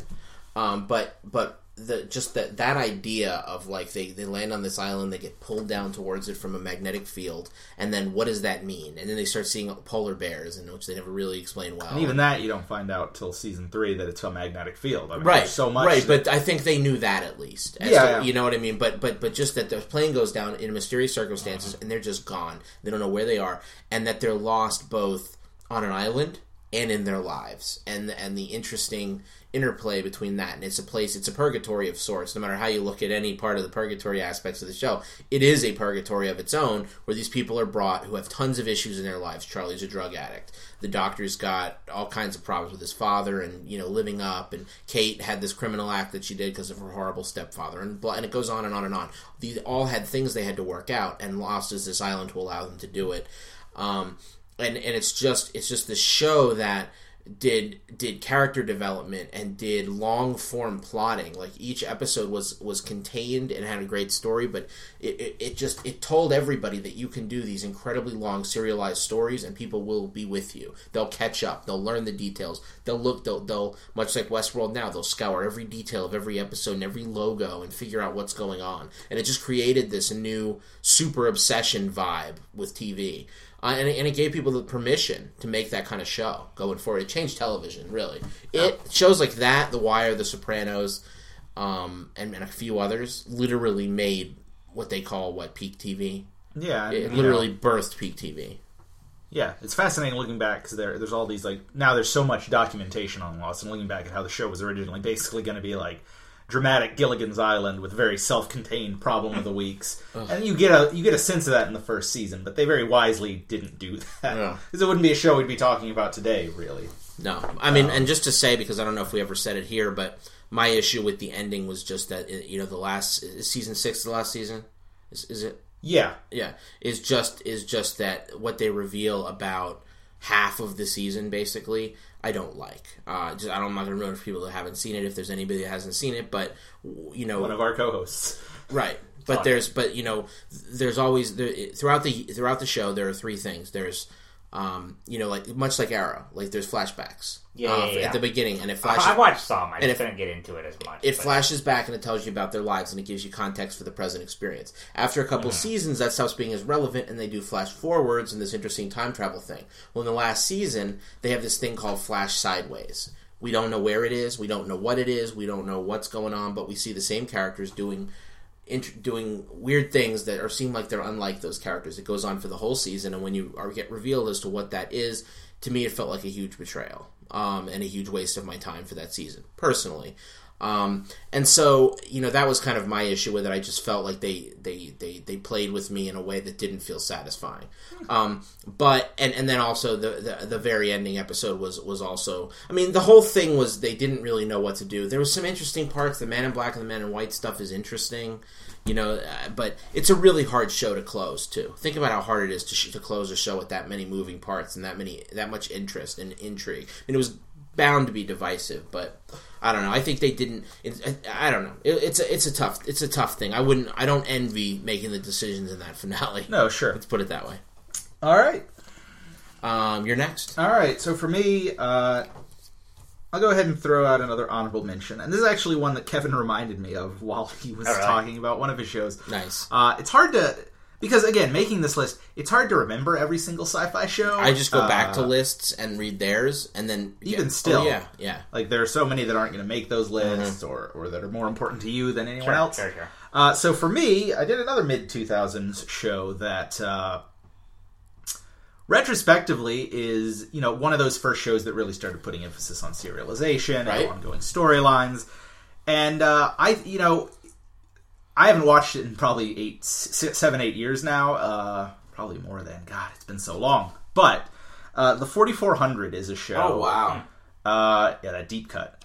I can't even remember. I think it was a USA show. I can't even remember where it aired. USA feels right. Right. And it was about a group of people that had disappeared over the course of about 50 years, all suddenly showing up on a beach. They all just return from having been taken somewhere, 4,400 of them, and they start developing these weird powers. That sounds really cool. Yeah, I mean, the way it played out was basically X-Men. It was basically the live-action X-Men show that a lot of people always wanted, because they had these strange powers, they were hated and feared, there was government control, and it only ran 4 seasons. It sadly basically got canceled before what would have been a more definitive ending could happen. There were actually, I think, a couple of novels that followed it up, but I don't think they wrapped up the story either.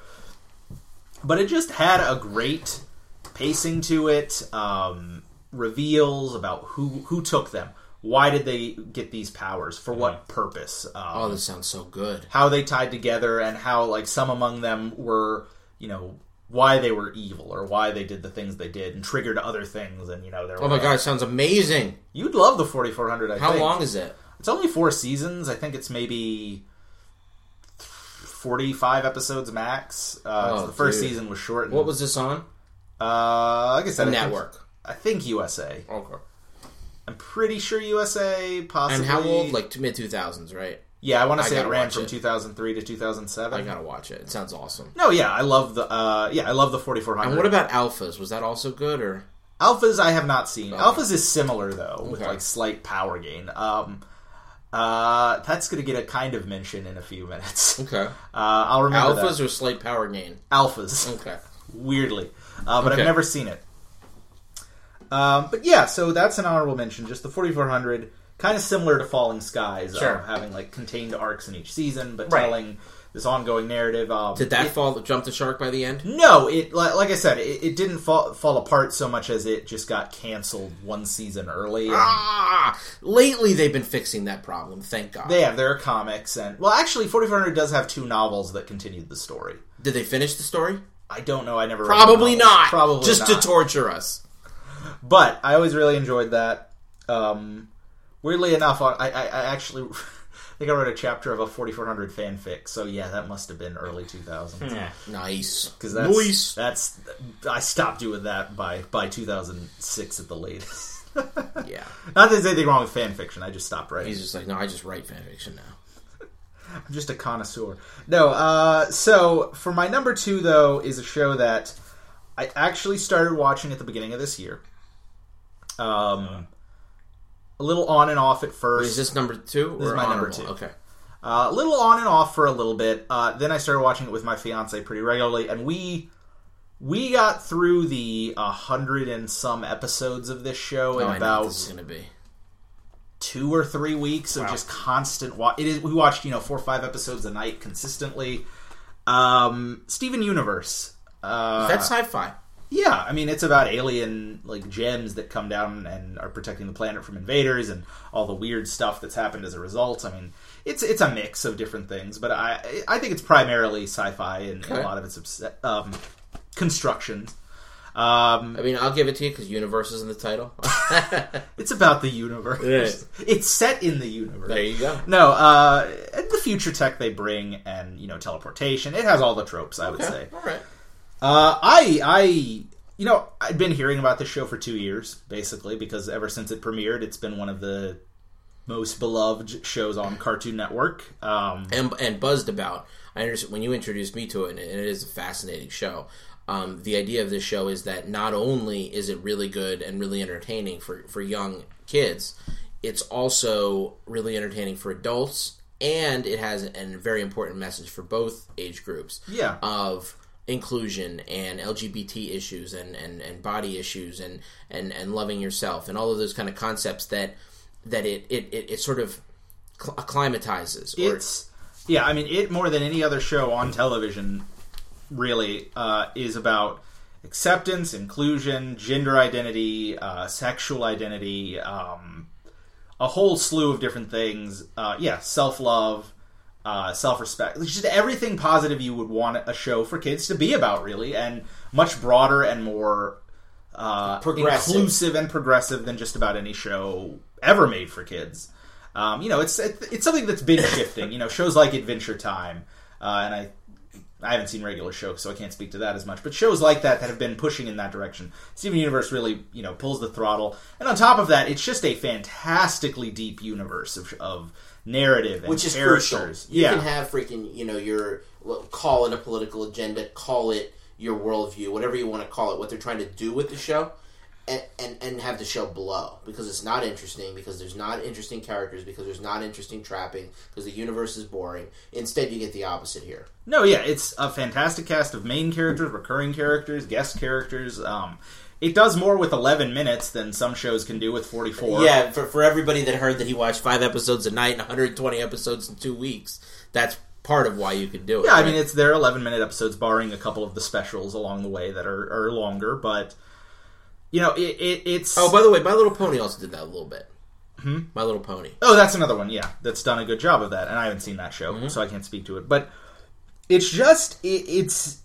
It's insanely complex for what it is. It does such a great job at narratively teasing out the story and giving crucial bits of details and fleshing out relationships in interesting, diverse ways that you might not expect, again, from a kid's show. Subtlety. A big part of it is that one of the... Because the Steven Universe is about a young boy who he's watched over by the 3 crystal gems who are like aliens that came from another planet to initially...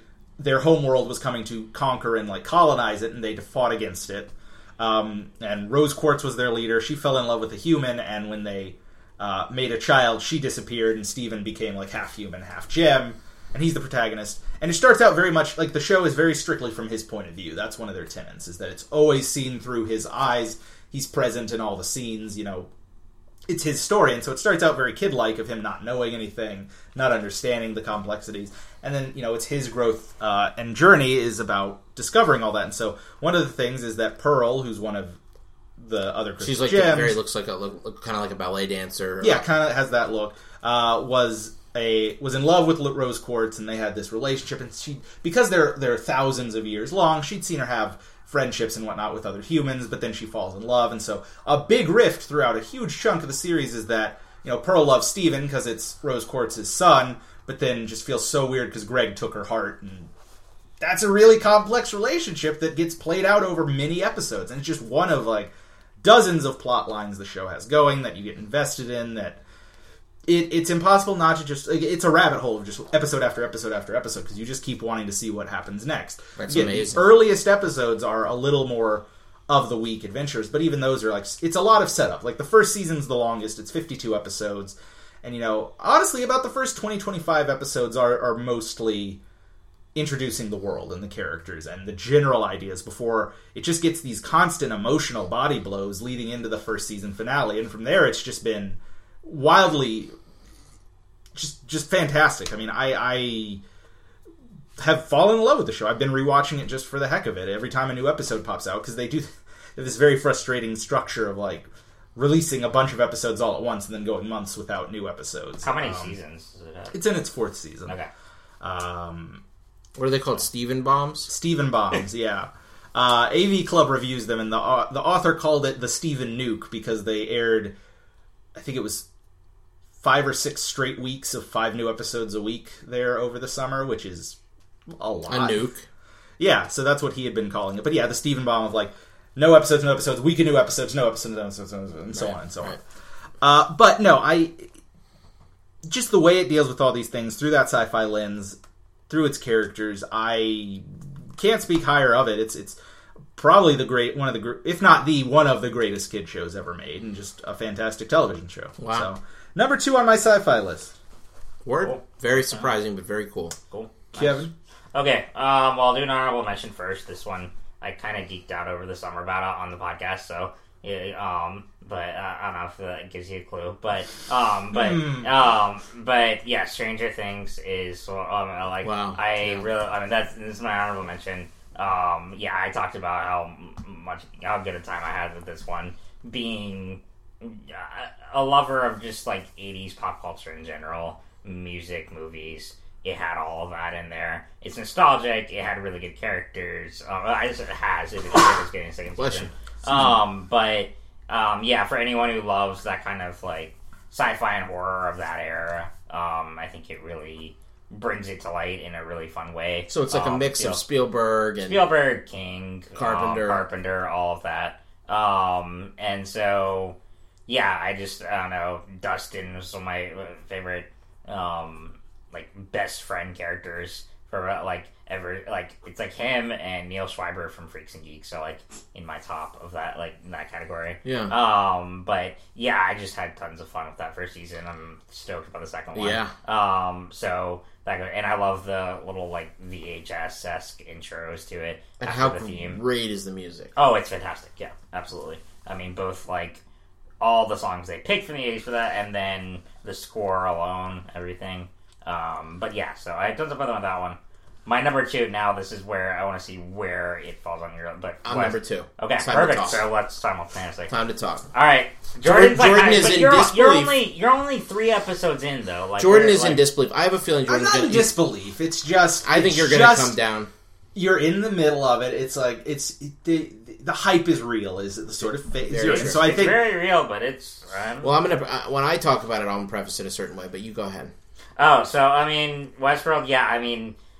I would say what stands out to me the most is the world building and then the characters. Because I have heard so I was having this conversation the other day with a friend who he says his only reservation to it is that basically it's the most predictable show because when you boil it down to all the fan theories that are out, inevitably there are ones that are going to come true because it's a matter of like, okay, guessing who's there. But I don't think that's a setback for it because they've done such a good job with the characters and the world building and keeping me invested in that universe that I am all in. So, first of all, I have a really good solution for your friend. Yeah. Don't read the fan theories. Yeah, I mean, that's, don't read that's them. the thing. Yeah. If you can, on your own, predict the stuff, great. Yeah. But if it's a show that inspires prediction in a tremendous way, it makes people want to guess and look for clues, and there are clues there, all that says to me is it's not an out-of-the-blue reveal, but rather an earned one. Yeah, and I agree. And so, if I had to boil it down to my favorite characters... It would be Bernard, Dolores, and William.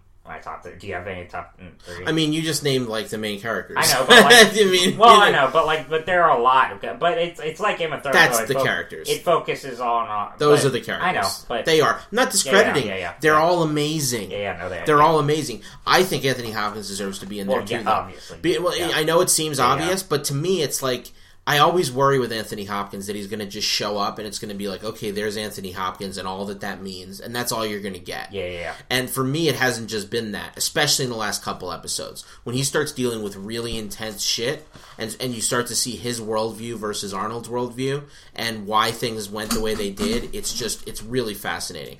I would say that you were talking about criticisms you hear. Yeah. The criticism that I've been consistently hearing about that show, probably because I listen to this other podcast called The Watch, and there's like one guy on there that likes it a little bit, one guy that doesn't like it at all. And so every week I get to hear about their like critiques and pull-aparts of it.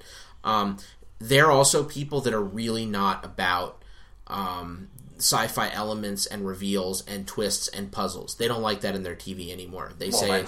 Right. No, I know. But there are people out there who are like...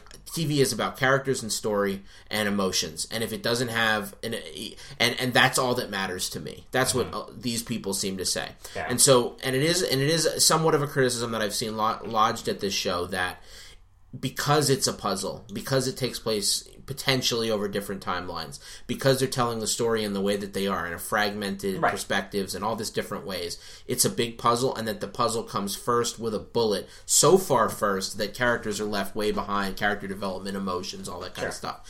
For me, I find that not to be the case at all. I find the show to be riveting character-wise. I think Dolores is I've never maybe ever seen a better, more subtle mix of trying to do the human and the robot thing together. I think her character is phenomenal.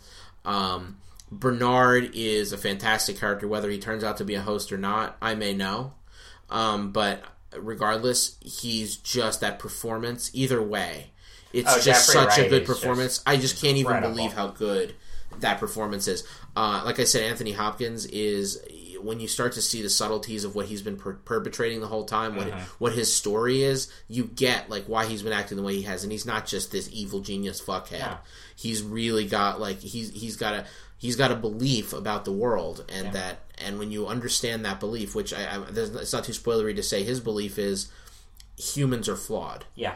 And he wants to create these robots because he wants to make a better human without the drawbacks, without the horrible memories that destroy them and cripple them from doing their best work and their best thinking and all of that. Sure. And the idealistic conflict at the core of the show is him and then his former partner Arnold, and how his former partner believed in creating them warts and all. True recreation of humanity. Sure. And that's the clash. That's the ideological clash. And then you have a third piece, and that is the corporation trying to come in and exploit it for corporation reasons. So you have this triangle of motives, and then around that triangle you have all these fantastic characters. Like, you're right, there are more characters than you were mentioning, because there's the Man in Black. Oh yeah, and Maeve. Like Maeve, right? Yeah. Maeve's great. Yeah.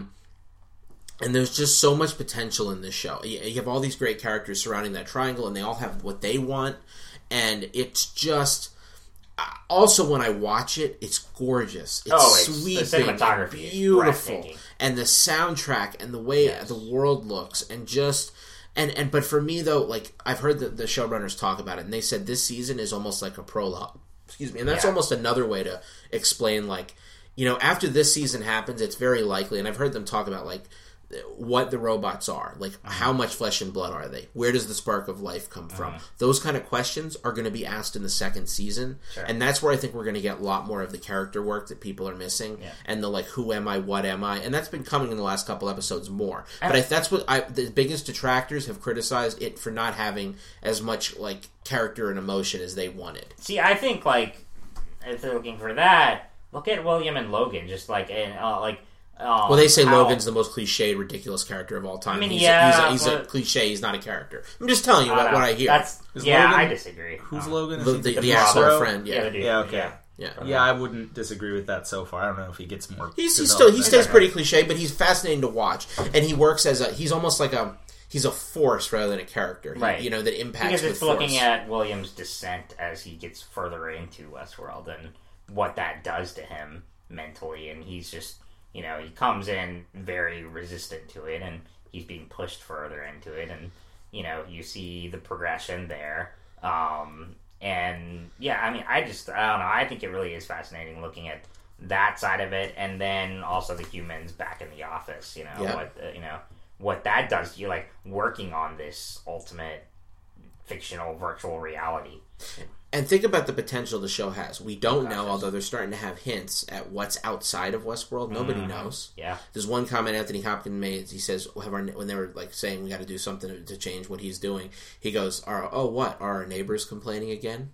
And then another time there's a character that's like, everybody assumes I want to get out. I don't want to get out, you know? Another one's like, I want to get out there. I don't care what's out there. So what's outside of Westworld is, it's not like probably the Arizona desert. It's probably something more interesting than that. Right. Maybe not. You know, but it's probably the future. Maybe not. Maybe it's maybe it's sooner than we think. Nearer future. But the technology is interesting. The fact that initially the robots were more metallic and then they became organic over time. There's just the depth of exploration of this is incredible. And to me, what they've done on this show, it's like this show can only exist now. The reason it gets a spot and deserves a spot on my list so far, it could end up sucking really bad going forward. But so far, especially because I'm on the hype train right now, I'm really into it. This show is a show that couldn't exist if it weren't for all the shows that came before it that taught the show how to like have its multiple weaving narratives and how to do it right. And also like the 3 years of pre-production, they probably were like, they're probably telling their story one way, and they were like, wow, why don't we make this scene happen here and this here? And the way they filmed it was like scenes from the 9th episode were filmed with the scenes from the 1st episode, and it's just put together like a puzzle, and it's fascinating. And yeah, that puzzle like structure has costs associated with it because they're playing tricks on you and all of that, and for that reason there have to be certain concessions made. But for me, a guy who loves twists and reveals and loves to be along for the ride, even if I can guess a lot of them, it's still great to have reveals. And the other thing that's really great about the reveals is that even when it's like Mr. Robot, and I've heard people say this too, is that he always used to say with Mr. Robot that he knew you were going to guess the answer, and that's okay. And then he made sure that there were reveals on top of it, and that that they pulled them off so well that it didn't matter that you guessed it. So I'm thinking particularly of the Bernard and what's her name scene. Oh, Teresa. Yeah, that scene and what happens there. Yeah. That is the way it happens and the way it all goes down and the way that so there's a reveal on top of a reveal and then an amazing, devastating plot point. So it plays with your expectations very clearly. It's just such a culmination of directing, writing, acting, all beautifully woven together. It really is. But I would like to hear your thoughts. 3 episodes in. I'm not educated enough to say anything. I'm not going to be that asshole who's like giving his thesis on episode 3 of Westworld. No, but it hasn't grabbed you. No, I thought the pilot was really good, and I found the next 2 episodes to be a little... I respect that there's a lot to establish. Yeah. The first episode's more about a certain set of characters. The second episode seems to They were originally going to be both. It was originally a big, long pilot. So, like, all edited together. Yeah. That probably would have been better, because it's like, it was on a much smaller scale, but it's like how Game of Thrones turns in Book 4 and is suddenly about a whole bunch of different set of characters. Now, obviously, this is way different, but it's a similar aspect of, like, okay, so there's, like, Pilot 2 is kind of what it felt like. Yeah. And then Episode 3, talking to Kelsey, who's also rabidly consuming the show, said, yeah, Episode 3 is more setup, but after that, with the 4th one, it apparently goes off. So I'm on the precipice. I'm willing to... You have a lot to watch. Yeah, I'm 6 episodes behind right now. I'm going to be 10, or going to be 7 before I'm done, so it's not like I'm super caught up or know enough yet. But... I'm certainly not saying I haven't liked what I've seen. Yeah. I think the acting is top-notch, and I'm intrigued. Hearing Mr. Robot comparisons isn't hopeful to me, given the 2nd season. But the only comparison to Mr. Robot there is the twist on a twist concept. That's the only comparison I'm making. In fact, they're incredibly different shows. Oh, wow. All right. Well, we'll see. Again, I'm watching it with my fiance, so she's been swamped at work. She's not getting home till after midnight, so we don't really have opportunities to watch it. We'll get there probably pretty soon. I'd like to, ideally. Again, I'm about to have a lot more free time with one of my jobs going on hiatus, so I'll probably catch up on Westworld soon. Sounds awesome. Well, I can't wait to talk about it with you then. But anyway, I did want to just follow up on the one thing I was saying about the way it couldn't have been any other time. Like all of the lessons people have learned about TV and peak TV and prestige dramas and all this kind of stuff have coalesced into this. This is one expression of where that can go. I feel like Atlanta's another expression of where that can go. Well, and look at the team that this comes from. This is from Jonathan Nolan and Lisa Joy, his wife. Jonathan Nolan is Christopher's brother. So he's learned from the best all these years about how to build a compelling world and fill in the details and how to tell your story. Done as much as he's done, because he wrote the short story that Memento is based on. Right. He wrote several movies like Interstellar and Dark Knight Trilogy with Christopher. Did his own show, and of course, JJ waves his magical wand and launches this together, but it's them showing. And don't forget, there's all kinds of little subtleties underneath it. Like, there's a reason that people guessed all the twists, and that is because there's music playing in every episode. That if you go back and look at like on the player piano, you look at the music, like lyrics online, and it'll forecast what's going to happen. Wow. Or you look at the logos in different scenes, and it might give a hint as to what time period different scenes might be taking place in. I mean, crazy shit like that. But people that want to really dig in and dive into that stuff can find out stuff. And yeah, that's going to reveal stuff to you from the future if the show is done properly. Right, and it's not just a total red herring. Sure. So it's just an interesting show. Fascinating to watch. I just can't wait to watch more. Oh gosh, yes. Awesome. I will also admit I'm a little again, I'm a fan of a twist, not a trick, and so there is that element of it where I'm a little apprehensive, and the first 3 episodes have been a practice in going, none of this seems to be taking place together. Well, right. Yeah, the potential for multiple timelines. It's been, yeah. So I'm apprehensive about that aspect of it being like, because there's always the potential, any plot really where you don't know information is set up like this. So I'm not saying multiple timelines makes this, but it's like, when you have a straightforward story just told all chopped up, and that seems to be what Westworld might be, especially with like the predictability that people have talked about as opposed to the execution of it. So I'm curious. Yeah. So I'm just I gotta see. No, I hear exactly what you're saying. But that's exactly what my point was, is that yes, they did pull it out of order to make it more intriguing and interesting. So there's no question there's some trickery involved there. But at the same time, they're able to, in that way, juxtapose scenes together for meaning. You know what I mean? Sure. So, like, let's say these 2 scenes do take place in the past and the present. Well, putting them together shows that 2 characters are going on a journey. That kind of thing. Mm-hmm. So there's a lot of interesting stuff to come, and a lot of it's going to be execution. If the answers we get tonight and in the future end up being really lame, I don't think they will be. But if they are, it could really hurt what we've experienced so far. So that is the risk you take.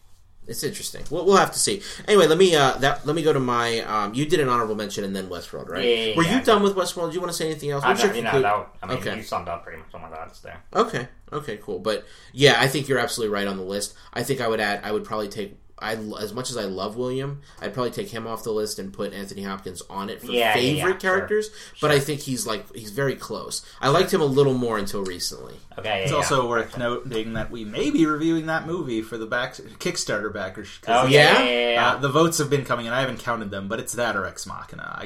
I feel pretty confident saying. How many votes are in? Pretty much all of them. Like I said, I haven't taken the tally, but just in going really quickly through, just seeing what popped up a lot, it was Westworld and Ex Machina. Oh, by the way, I haven't voted yet. I didn't know there was a vote thing, but I vote Westworld. Okay. Well, yeah, once you do your survey. But yeah, I mean, it was 6 movies. I think the only other movie that came close was... Shoot, now I'm forgetting what I put on that list. I just remember Westworld and Ex Machina winning out. I think it might have been Blade Runner was the third. Yeah, Blade Runner, I put Real Steel. That got no... I wanted that to be. We could always watch Real Steel. No, we always could, but I just found it funny. Yeah. I was trying to do a good spread of nice variety. But yeah, Westworld's the hotness, so I'm not surprised it's gotten a lot of votes. People might be surprised by how different that movie probably is. Oh, I'm sure. But anyway, I'm going to mention just a couple of my honorable mentions here real quick. Here's one that I really want to talk about, and that is Invasion. I don't know, this show, I always try to get a word in edgewise about this show, because it's just one of those shows it's almost impossible to talk about. Nobody's fucking heard of it, and I mean nobody. It starred Tyler Labine and some other people, all television actors. It stars that guy that was in that show, that British show that you didn't like that much, but Will Fitchner? No, but it did star Will Fitchner. What was it on? ABC or CBS. One of those, yeah. But it only got 1 season. Okay, yeah. And it was about these aliens who were planning a takeover of the world by coming to this sleepy town, this river town, and the aliens are underwater in pods in this really cool visual way, and there's this great family story going on, and it turns out that a lot of the characters that you are these new aliens that look human. I don't even remember all the details. All I remember is it's one of the best shows I've ever seen. It's phenomenal. It's so fucking good. I need to watch it again because it's that good.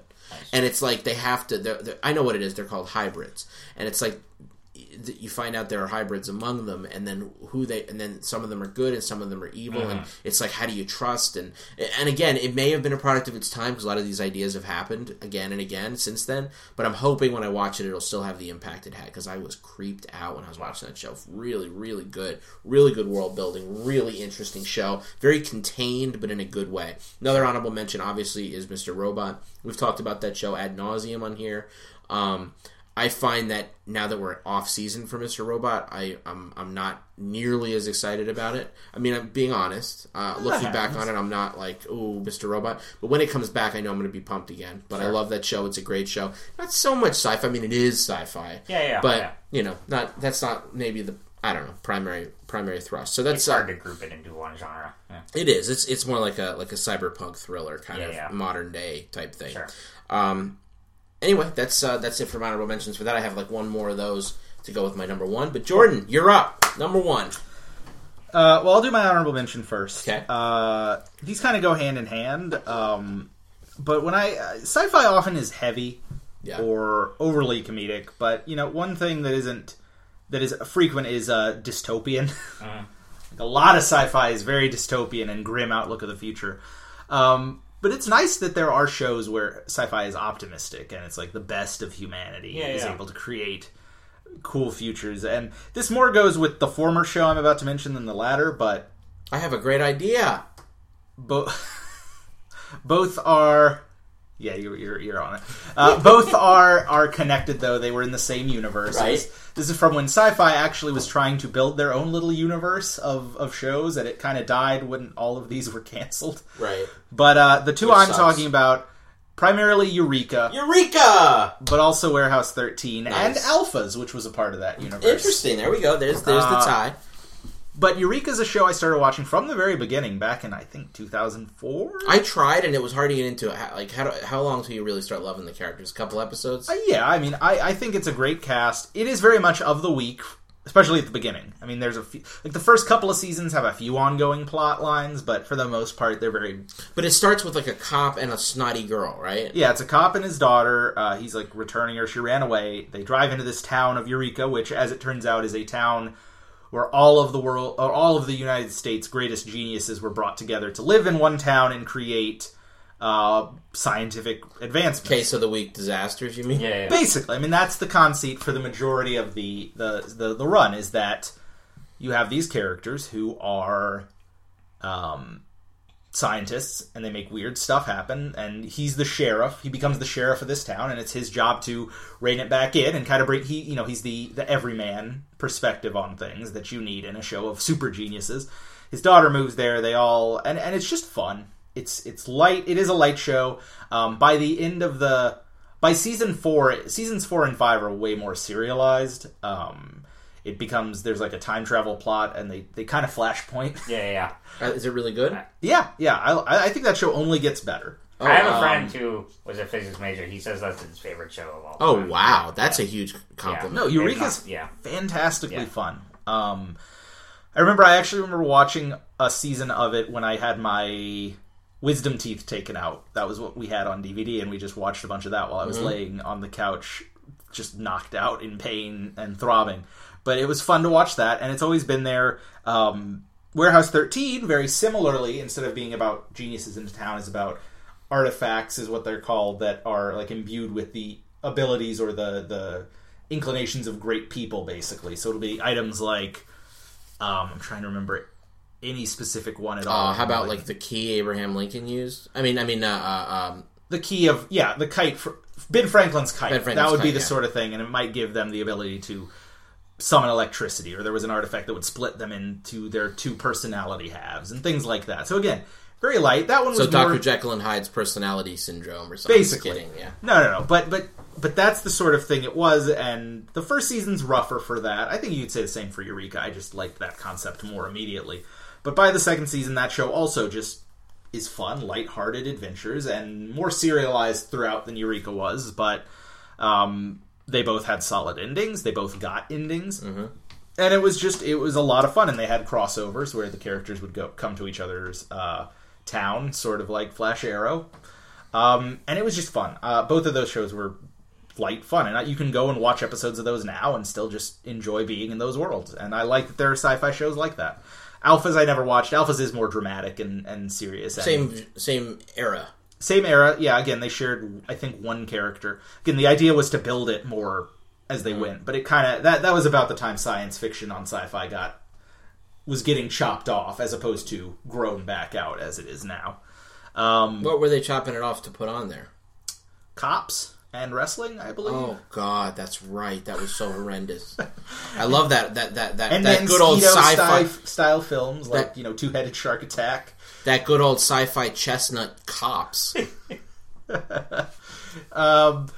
But mainstay. For my number one, though,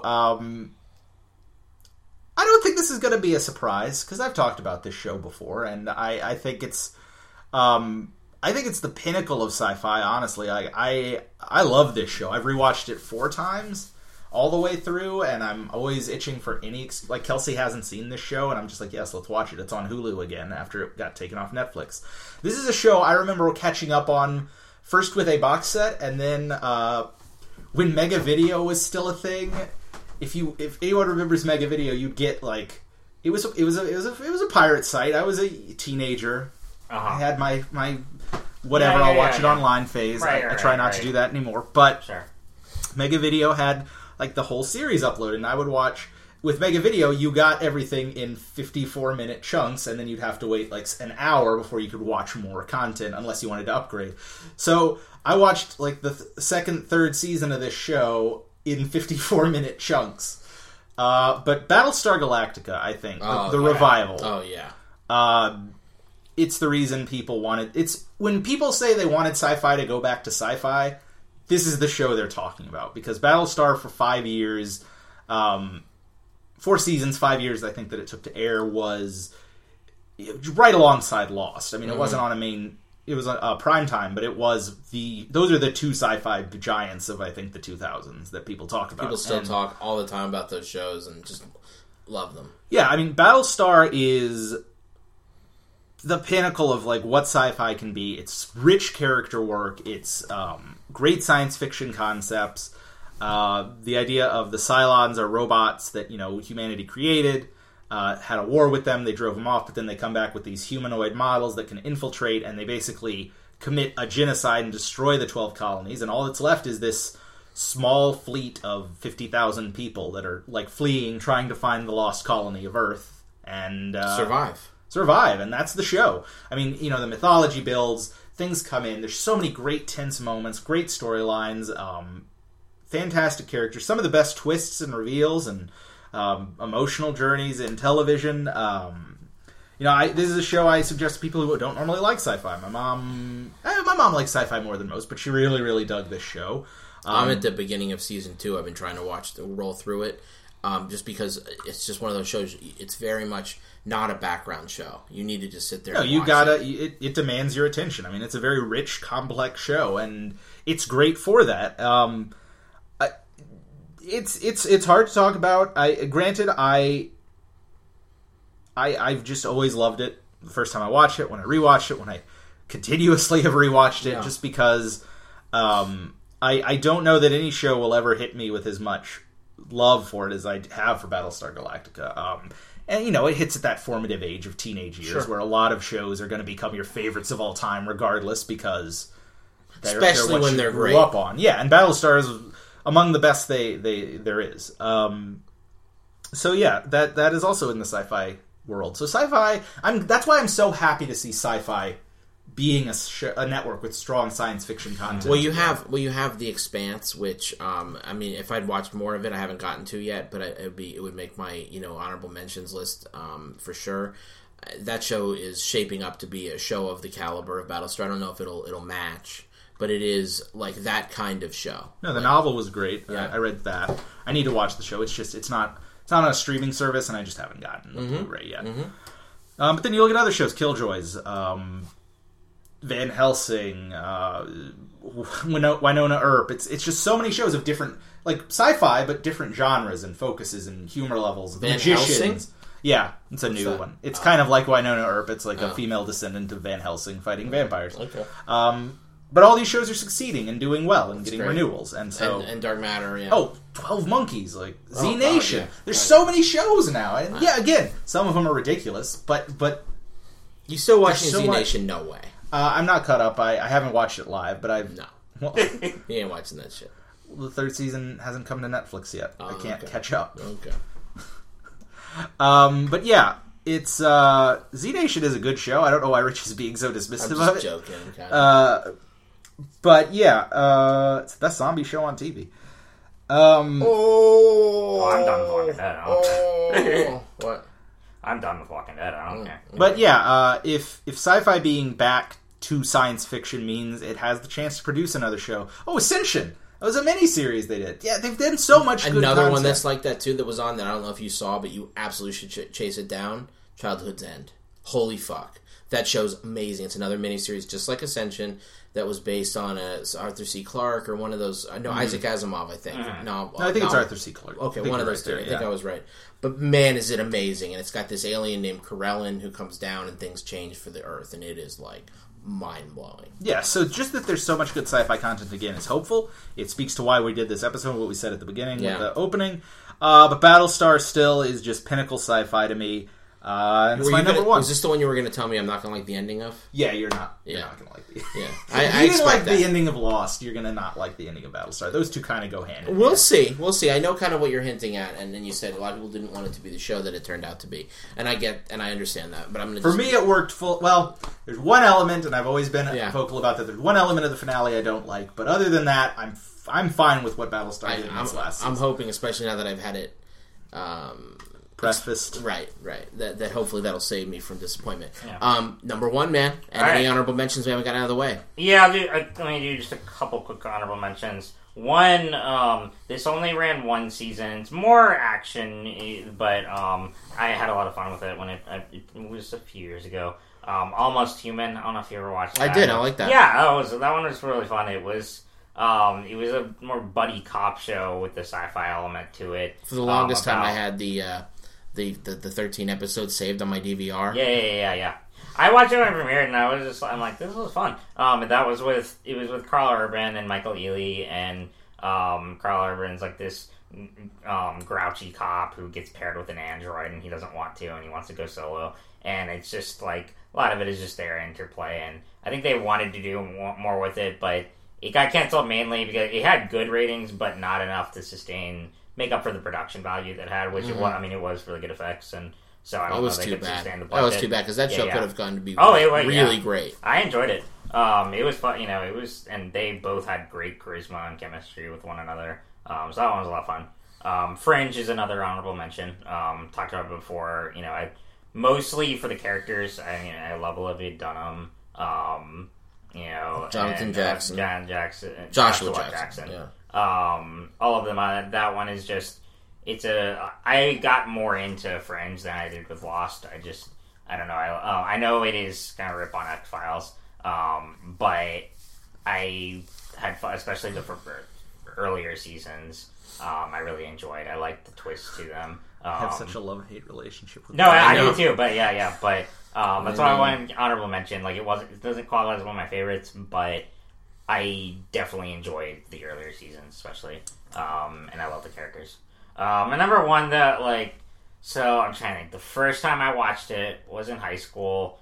This was around the time I was starting to get more into sci-fi, because I have a friend who's a sci-fi writer. Actually, is coming out with a novel next year, and so he helped get me into a lot more of it.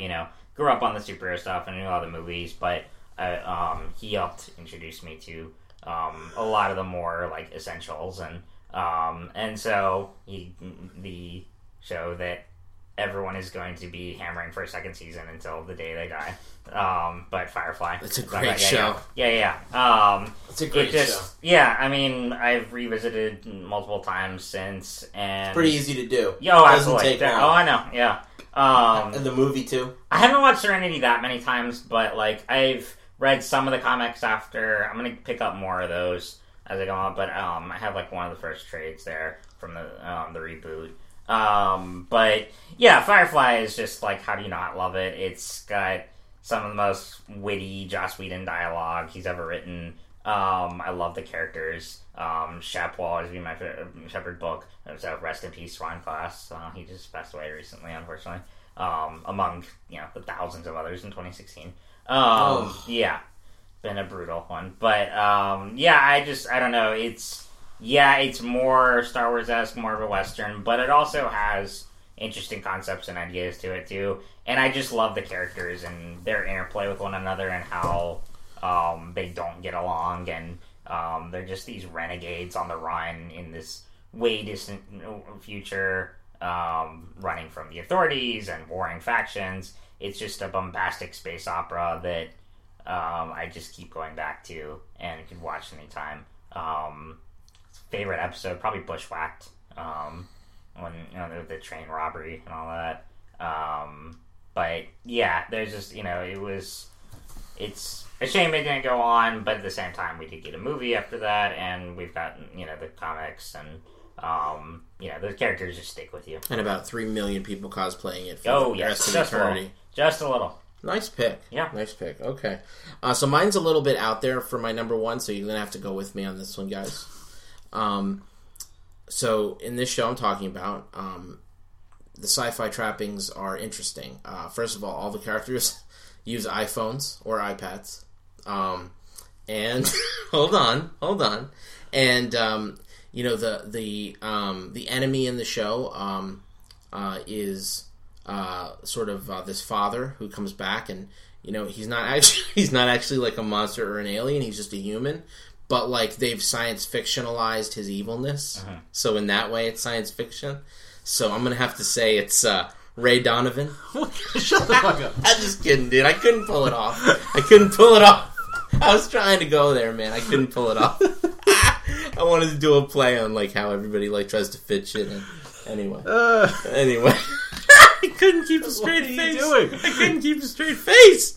If I could, it would have been pretty funny if I kept going about how Ray is just right. the archetypical science fiction hero. You know what I mean? Anyway, and his father is a sci-fi monster in theory. Anyway, what is your number one? Okay, all right. So my number one is no question, especially right now, Black Mirror. Nice. This show, have you not seen it yet? No. Have you not seen it yet? I'm going to. This is a fucking tragedy that needs to be amended. I will. This Christmas, you guys especially owe it to knowing yourselves. that it's only been 7 episodes. So 7 episodes and then the new doubled, season, right? Yeah, it just doubled. It just doubled. So there was 7. So there's the first season and the second season, which were UK seasons like Sherlock. Right. So they're only an hour though, not like Sherlock. Sure. So it's like 3 hours and 3 hours, and then but you don't have to watch them all. Like, even if you guys just watch a couple to get an idea of what it is, you're going to want to watch more, or if you don't, that's fine. But you got to watch A Brief History of You, I think it's called. You got to watch, an entire history of you. And you've got to watch, and my favorite one is 10 Million Merits. But what these are, there's a guy named Charlie Brooker, and interestingly, he was a video game critic at one point. He's like a pundit in England. He's just this really interesting all-around guy in the media over there. He's a fucking genius, and he sees the future in this unique way.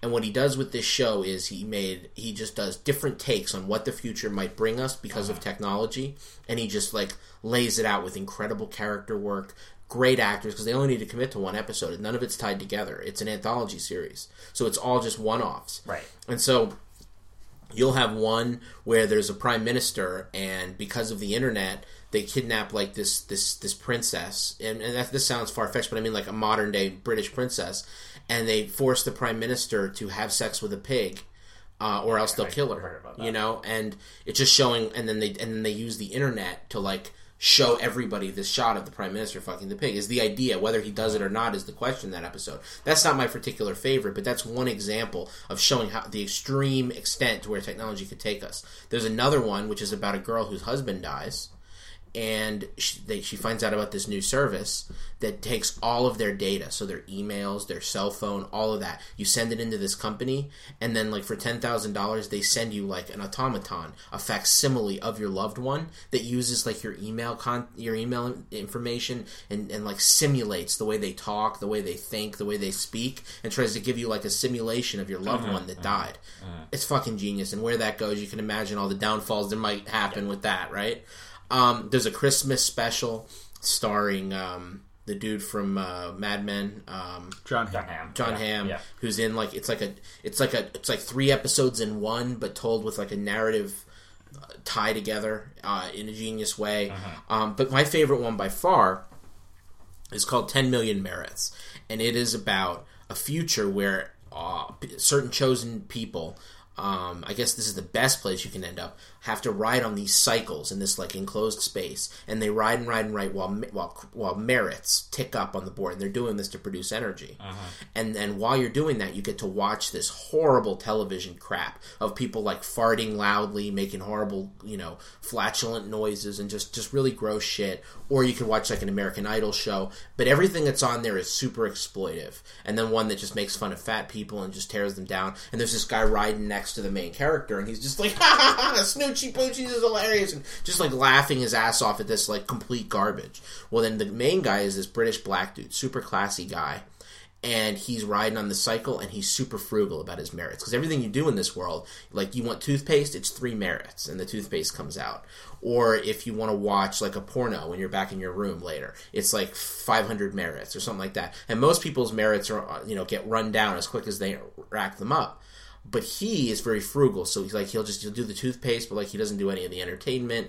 And then there's just really cool trappings, like when he's in his room, all his walls are TV screens, and he's forced to watch advertisements of these like vid streams or the channels, and one of them is like advertising porno, and he doesn't want to watch it, so he tries to get it off the screen because he's like a classy dude, and it says if you want to skip this ad, it's like 100 merits to skip the ad. So he's forced to watch the horrible exploitation of these women, and by the end of it he's kind of turned on by it, and he ends up selecting the video. But he's like this guy, he's trying to fight against all these like powers of commercialized world, and in this it's pretty near future. It's like 50 years in the future or whatever. Well, anyway, all of this is built on a superstructure of this American Idol-like show. So if you get 10 million merits by riding and saving, you get to go on and perform on an American Idol stage with whatever your skill is. And most of the time they just laugh at you, and you just go back and your merits are gone. But you have a chance at getting your own TV show on this like vid doc thing. And then he meets this girl who, and this is all like the first 10 minutes, he meets this girl who has a great voice, and he decides he's going to use his 10 million merits to let her go on and perform and see if she can get herself out of this life. And that's the premise. And then it's where that all goes. And it's just, that episode it's heartbreaking, and it's brilliant, and it's genius, and it takes concepts fully through. And when you think you're at the end of the concept, it goes a step further. It's genius. There's one called White Bear, which is genius. The thing is just, it's masterful, and when you get to the end, like you can't stop thinking about it. Like, they're that good. And they're entertaining. So you absolutely have to. One more thing I will tell you about is just the entire history of You is the one that most people talk about and think about, and it's got the guy from Ex Machina, the young dude, Domhnall Gleeson. Yeah, it's got him, and he's got in the future, everything you see and experience, you have little contacts in, and they record everything. So everything you've ever done, you can play back. So he is like this kind of like jealous lover type, and all he does is play back all the fights he's had with his girlfriend, or he goes back through his stuff to see if in the corner of his eye in the footage was like her cheating on him with some guy or something. So it just like how this would torture you if every moment was recorded, because our memories are imperfect. We remember very little really of the exact details. But what if it was photographic, what tragedies would befall? It's just fascinating. So it's the ultimate speculative fiction, and it's genius. So anyway, 6 episodes just dropped. 3 of them are pretty good. The 4th one, San Junipero, I read your column. Is quite frankly, I mean, I didn't even talk about why it's so great. It's fucking brilliant, and you have to go in without having known anything or seen anything. If you really like, Jordan, and I know you do, like LGBT issues handled in a really interesting way, and just really, really cool, speculative, awesome television that just takes on big ideas and handles them so professionally and adult, you gotta watch that one. Just San Junipero. It's on Netflix. That show's been on my list. I'm gonna watch it. I'm sure we both are. It's so good. I mean, I just can't even sing its praise high enough. But I can't say that's the show that number one on my list of me wanting to tell people you should go watch. Whether that's the show that I enjoy the most, maybe not. But as far as importance, I think that you just can't beat Black Mirror for the number one spot. So that's my number one pick. One thing I forgot to mention before on a lighter note: Sequest DSV. Have you heard of this show? It starred Jonathan Brandis, and it was like underwater Star Trek. And when I was younger, I loved it. It was like my jam. It was my Star Trek when I was younger. So that was a science fiction show. That's cool. It's pretty garbagey, but boy, did I love it. I loved it. Hey. So anyway, those are my picks. Cool. All right. Well, as ever, we hope you enjoyed this. Yes! That was awesome. If you'd like more, you can always find us all over the internet at thejoyofgeek.net for all our written content, thejoyofgaming.com for our episode archive, the Facebook, The Joy of Geek, The Joy of Gaming, Twitter at The Joy of Game, and you can find me personally at Indigo Master, ENDIGOMASTER. Give me a follow. I'm always tweeting about all the stuff I write and enjoy. And you can also find me, jordanalseca.tumblr.com. And around the time this comes out, in your local comic shop if you want to go pick up Terminal Protocol or order it. It's cheap. It's what, $5? $5, Dude, yeah. it's the best $5 you'll ever spend. Yeah. Ever. Of all time. Where can the folks find you guys? And you can find me on Twitter at KWSchaef. That's KWSCHAEF. And you can find me on Twitter as well, at Rich Lepore. Obviously been tweeting a lot more about a lot of video game stuff recently. Really cool, exciting announcements. Come check it out, see what I'm interested in.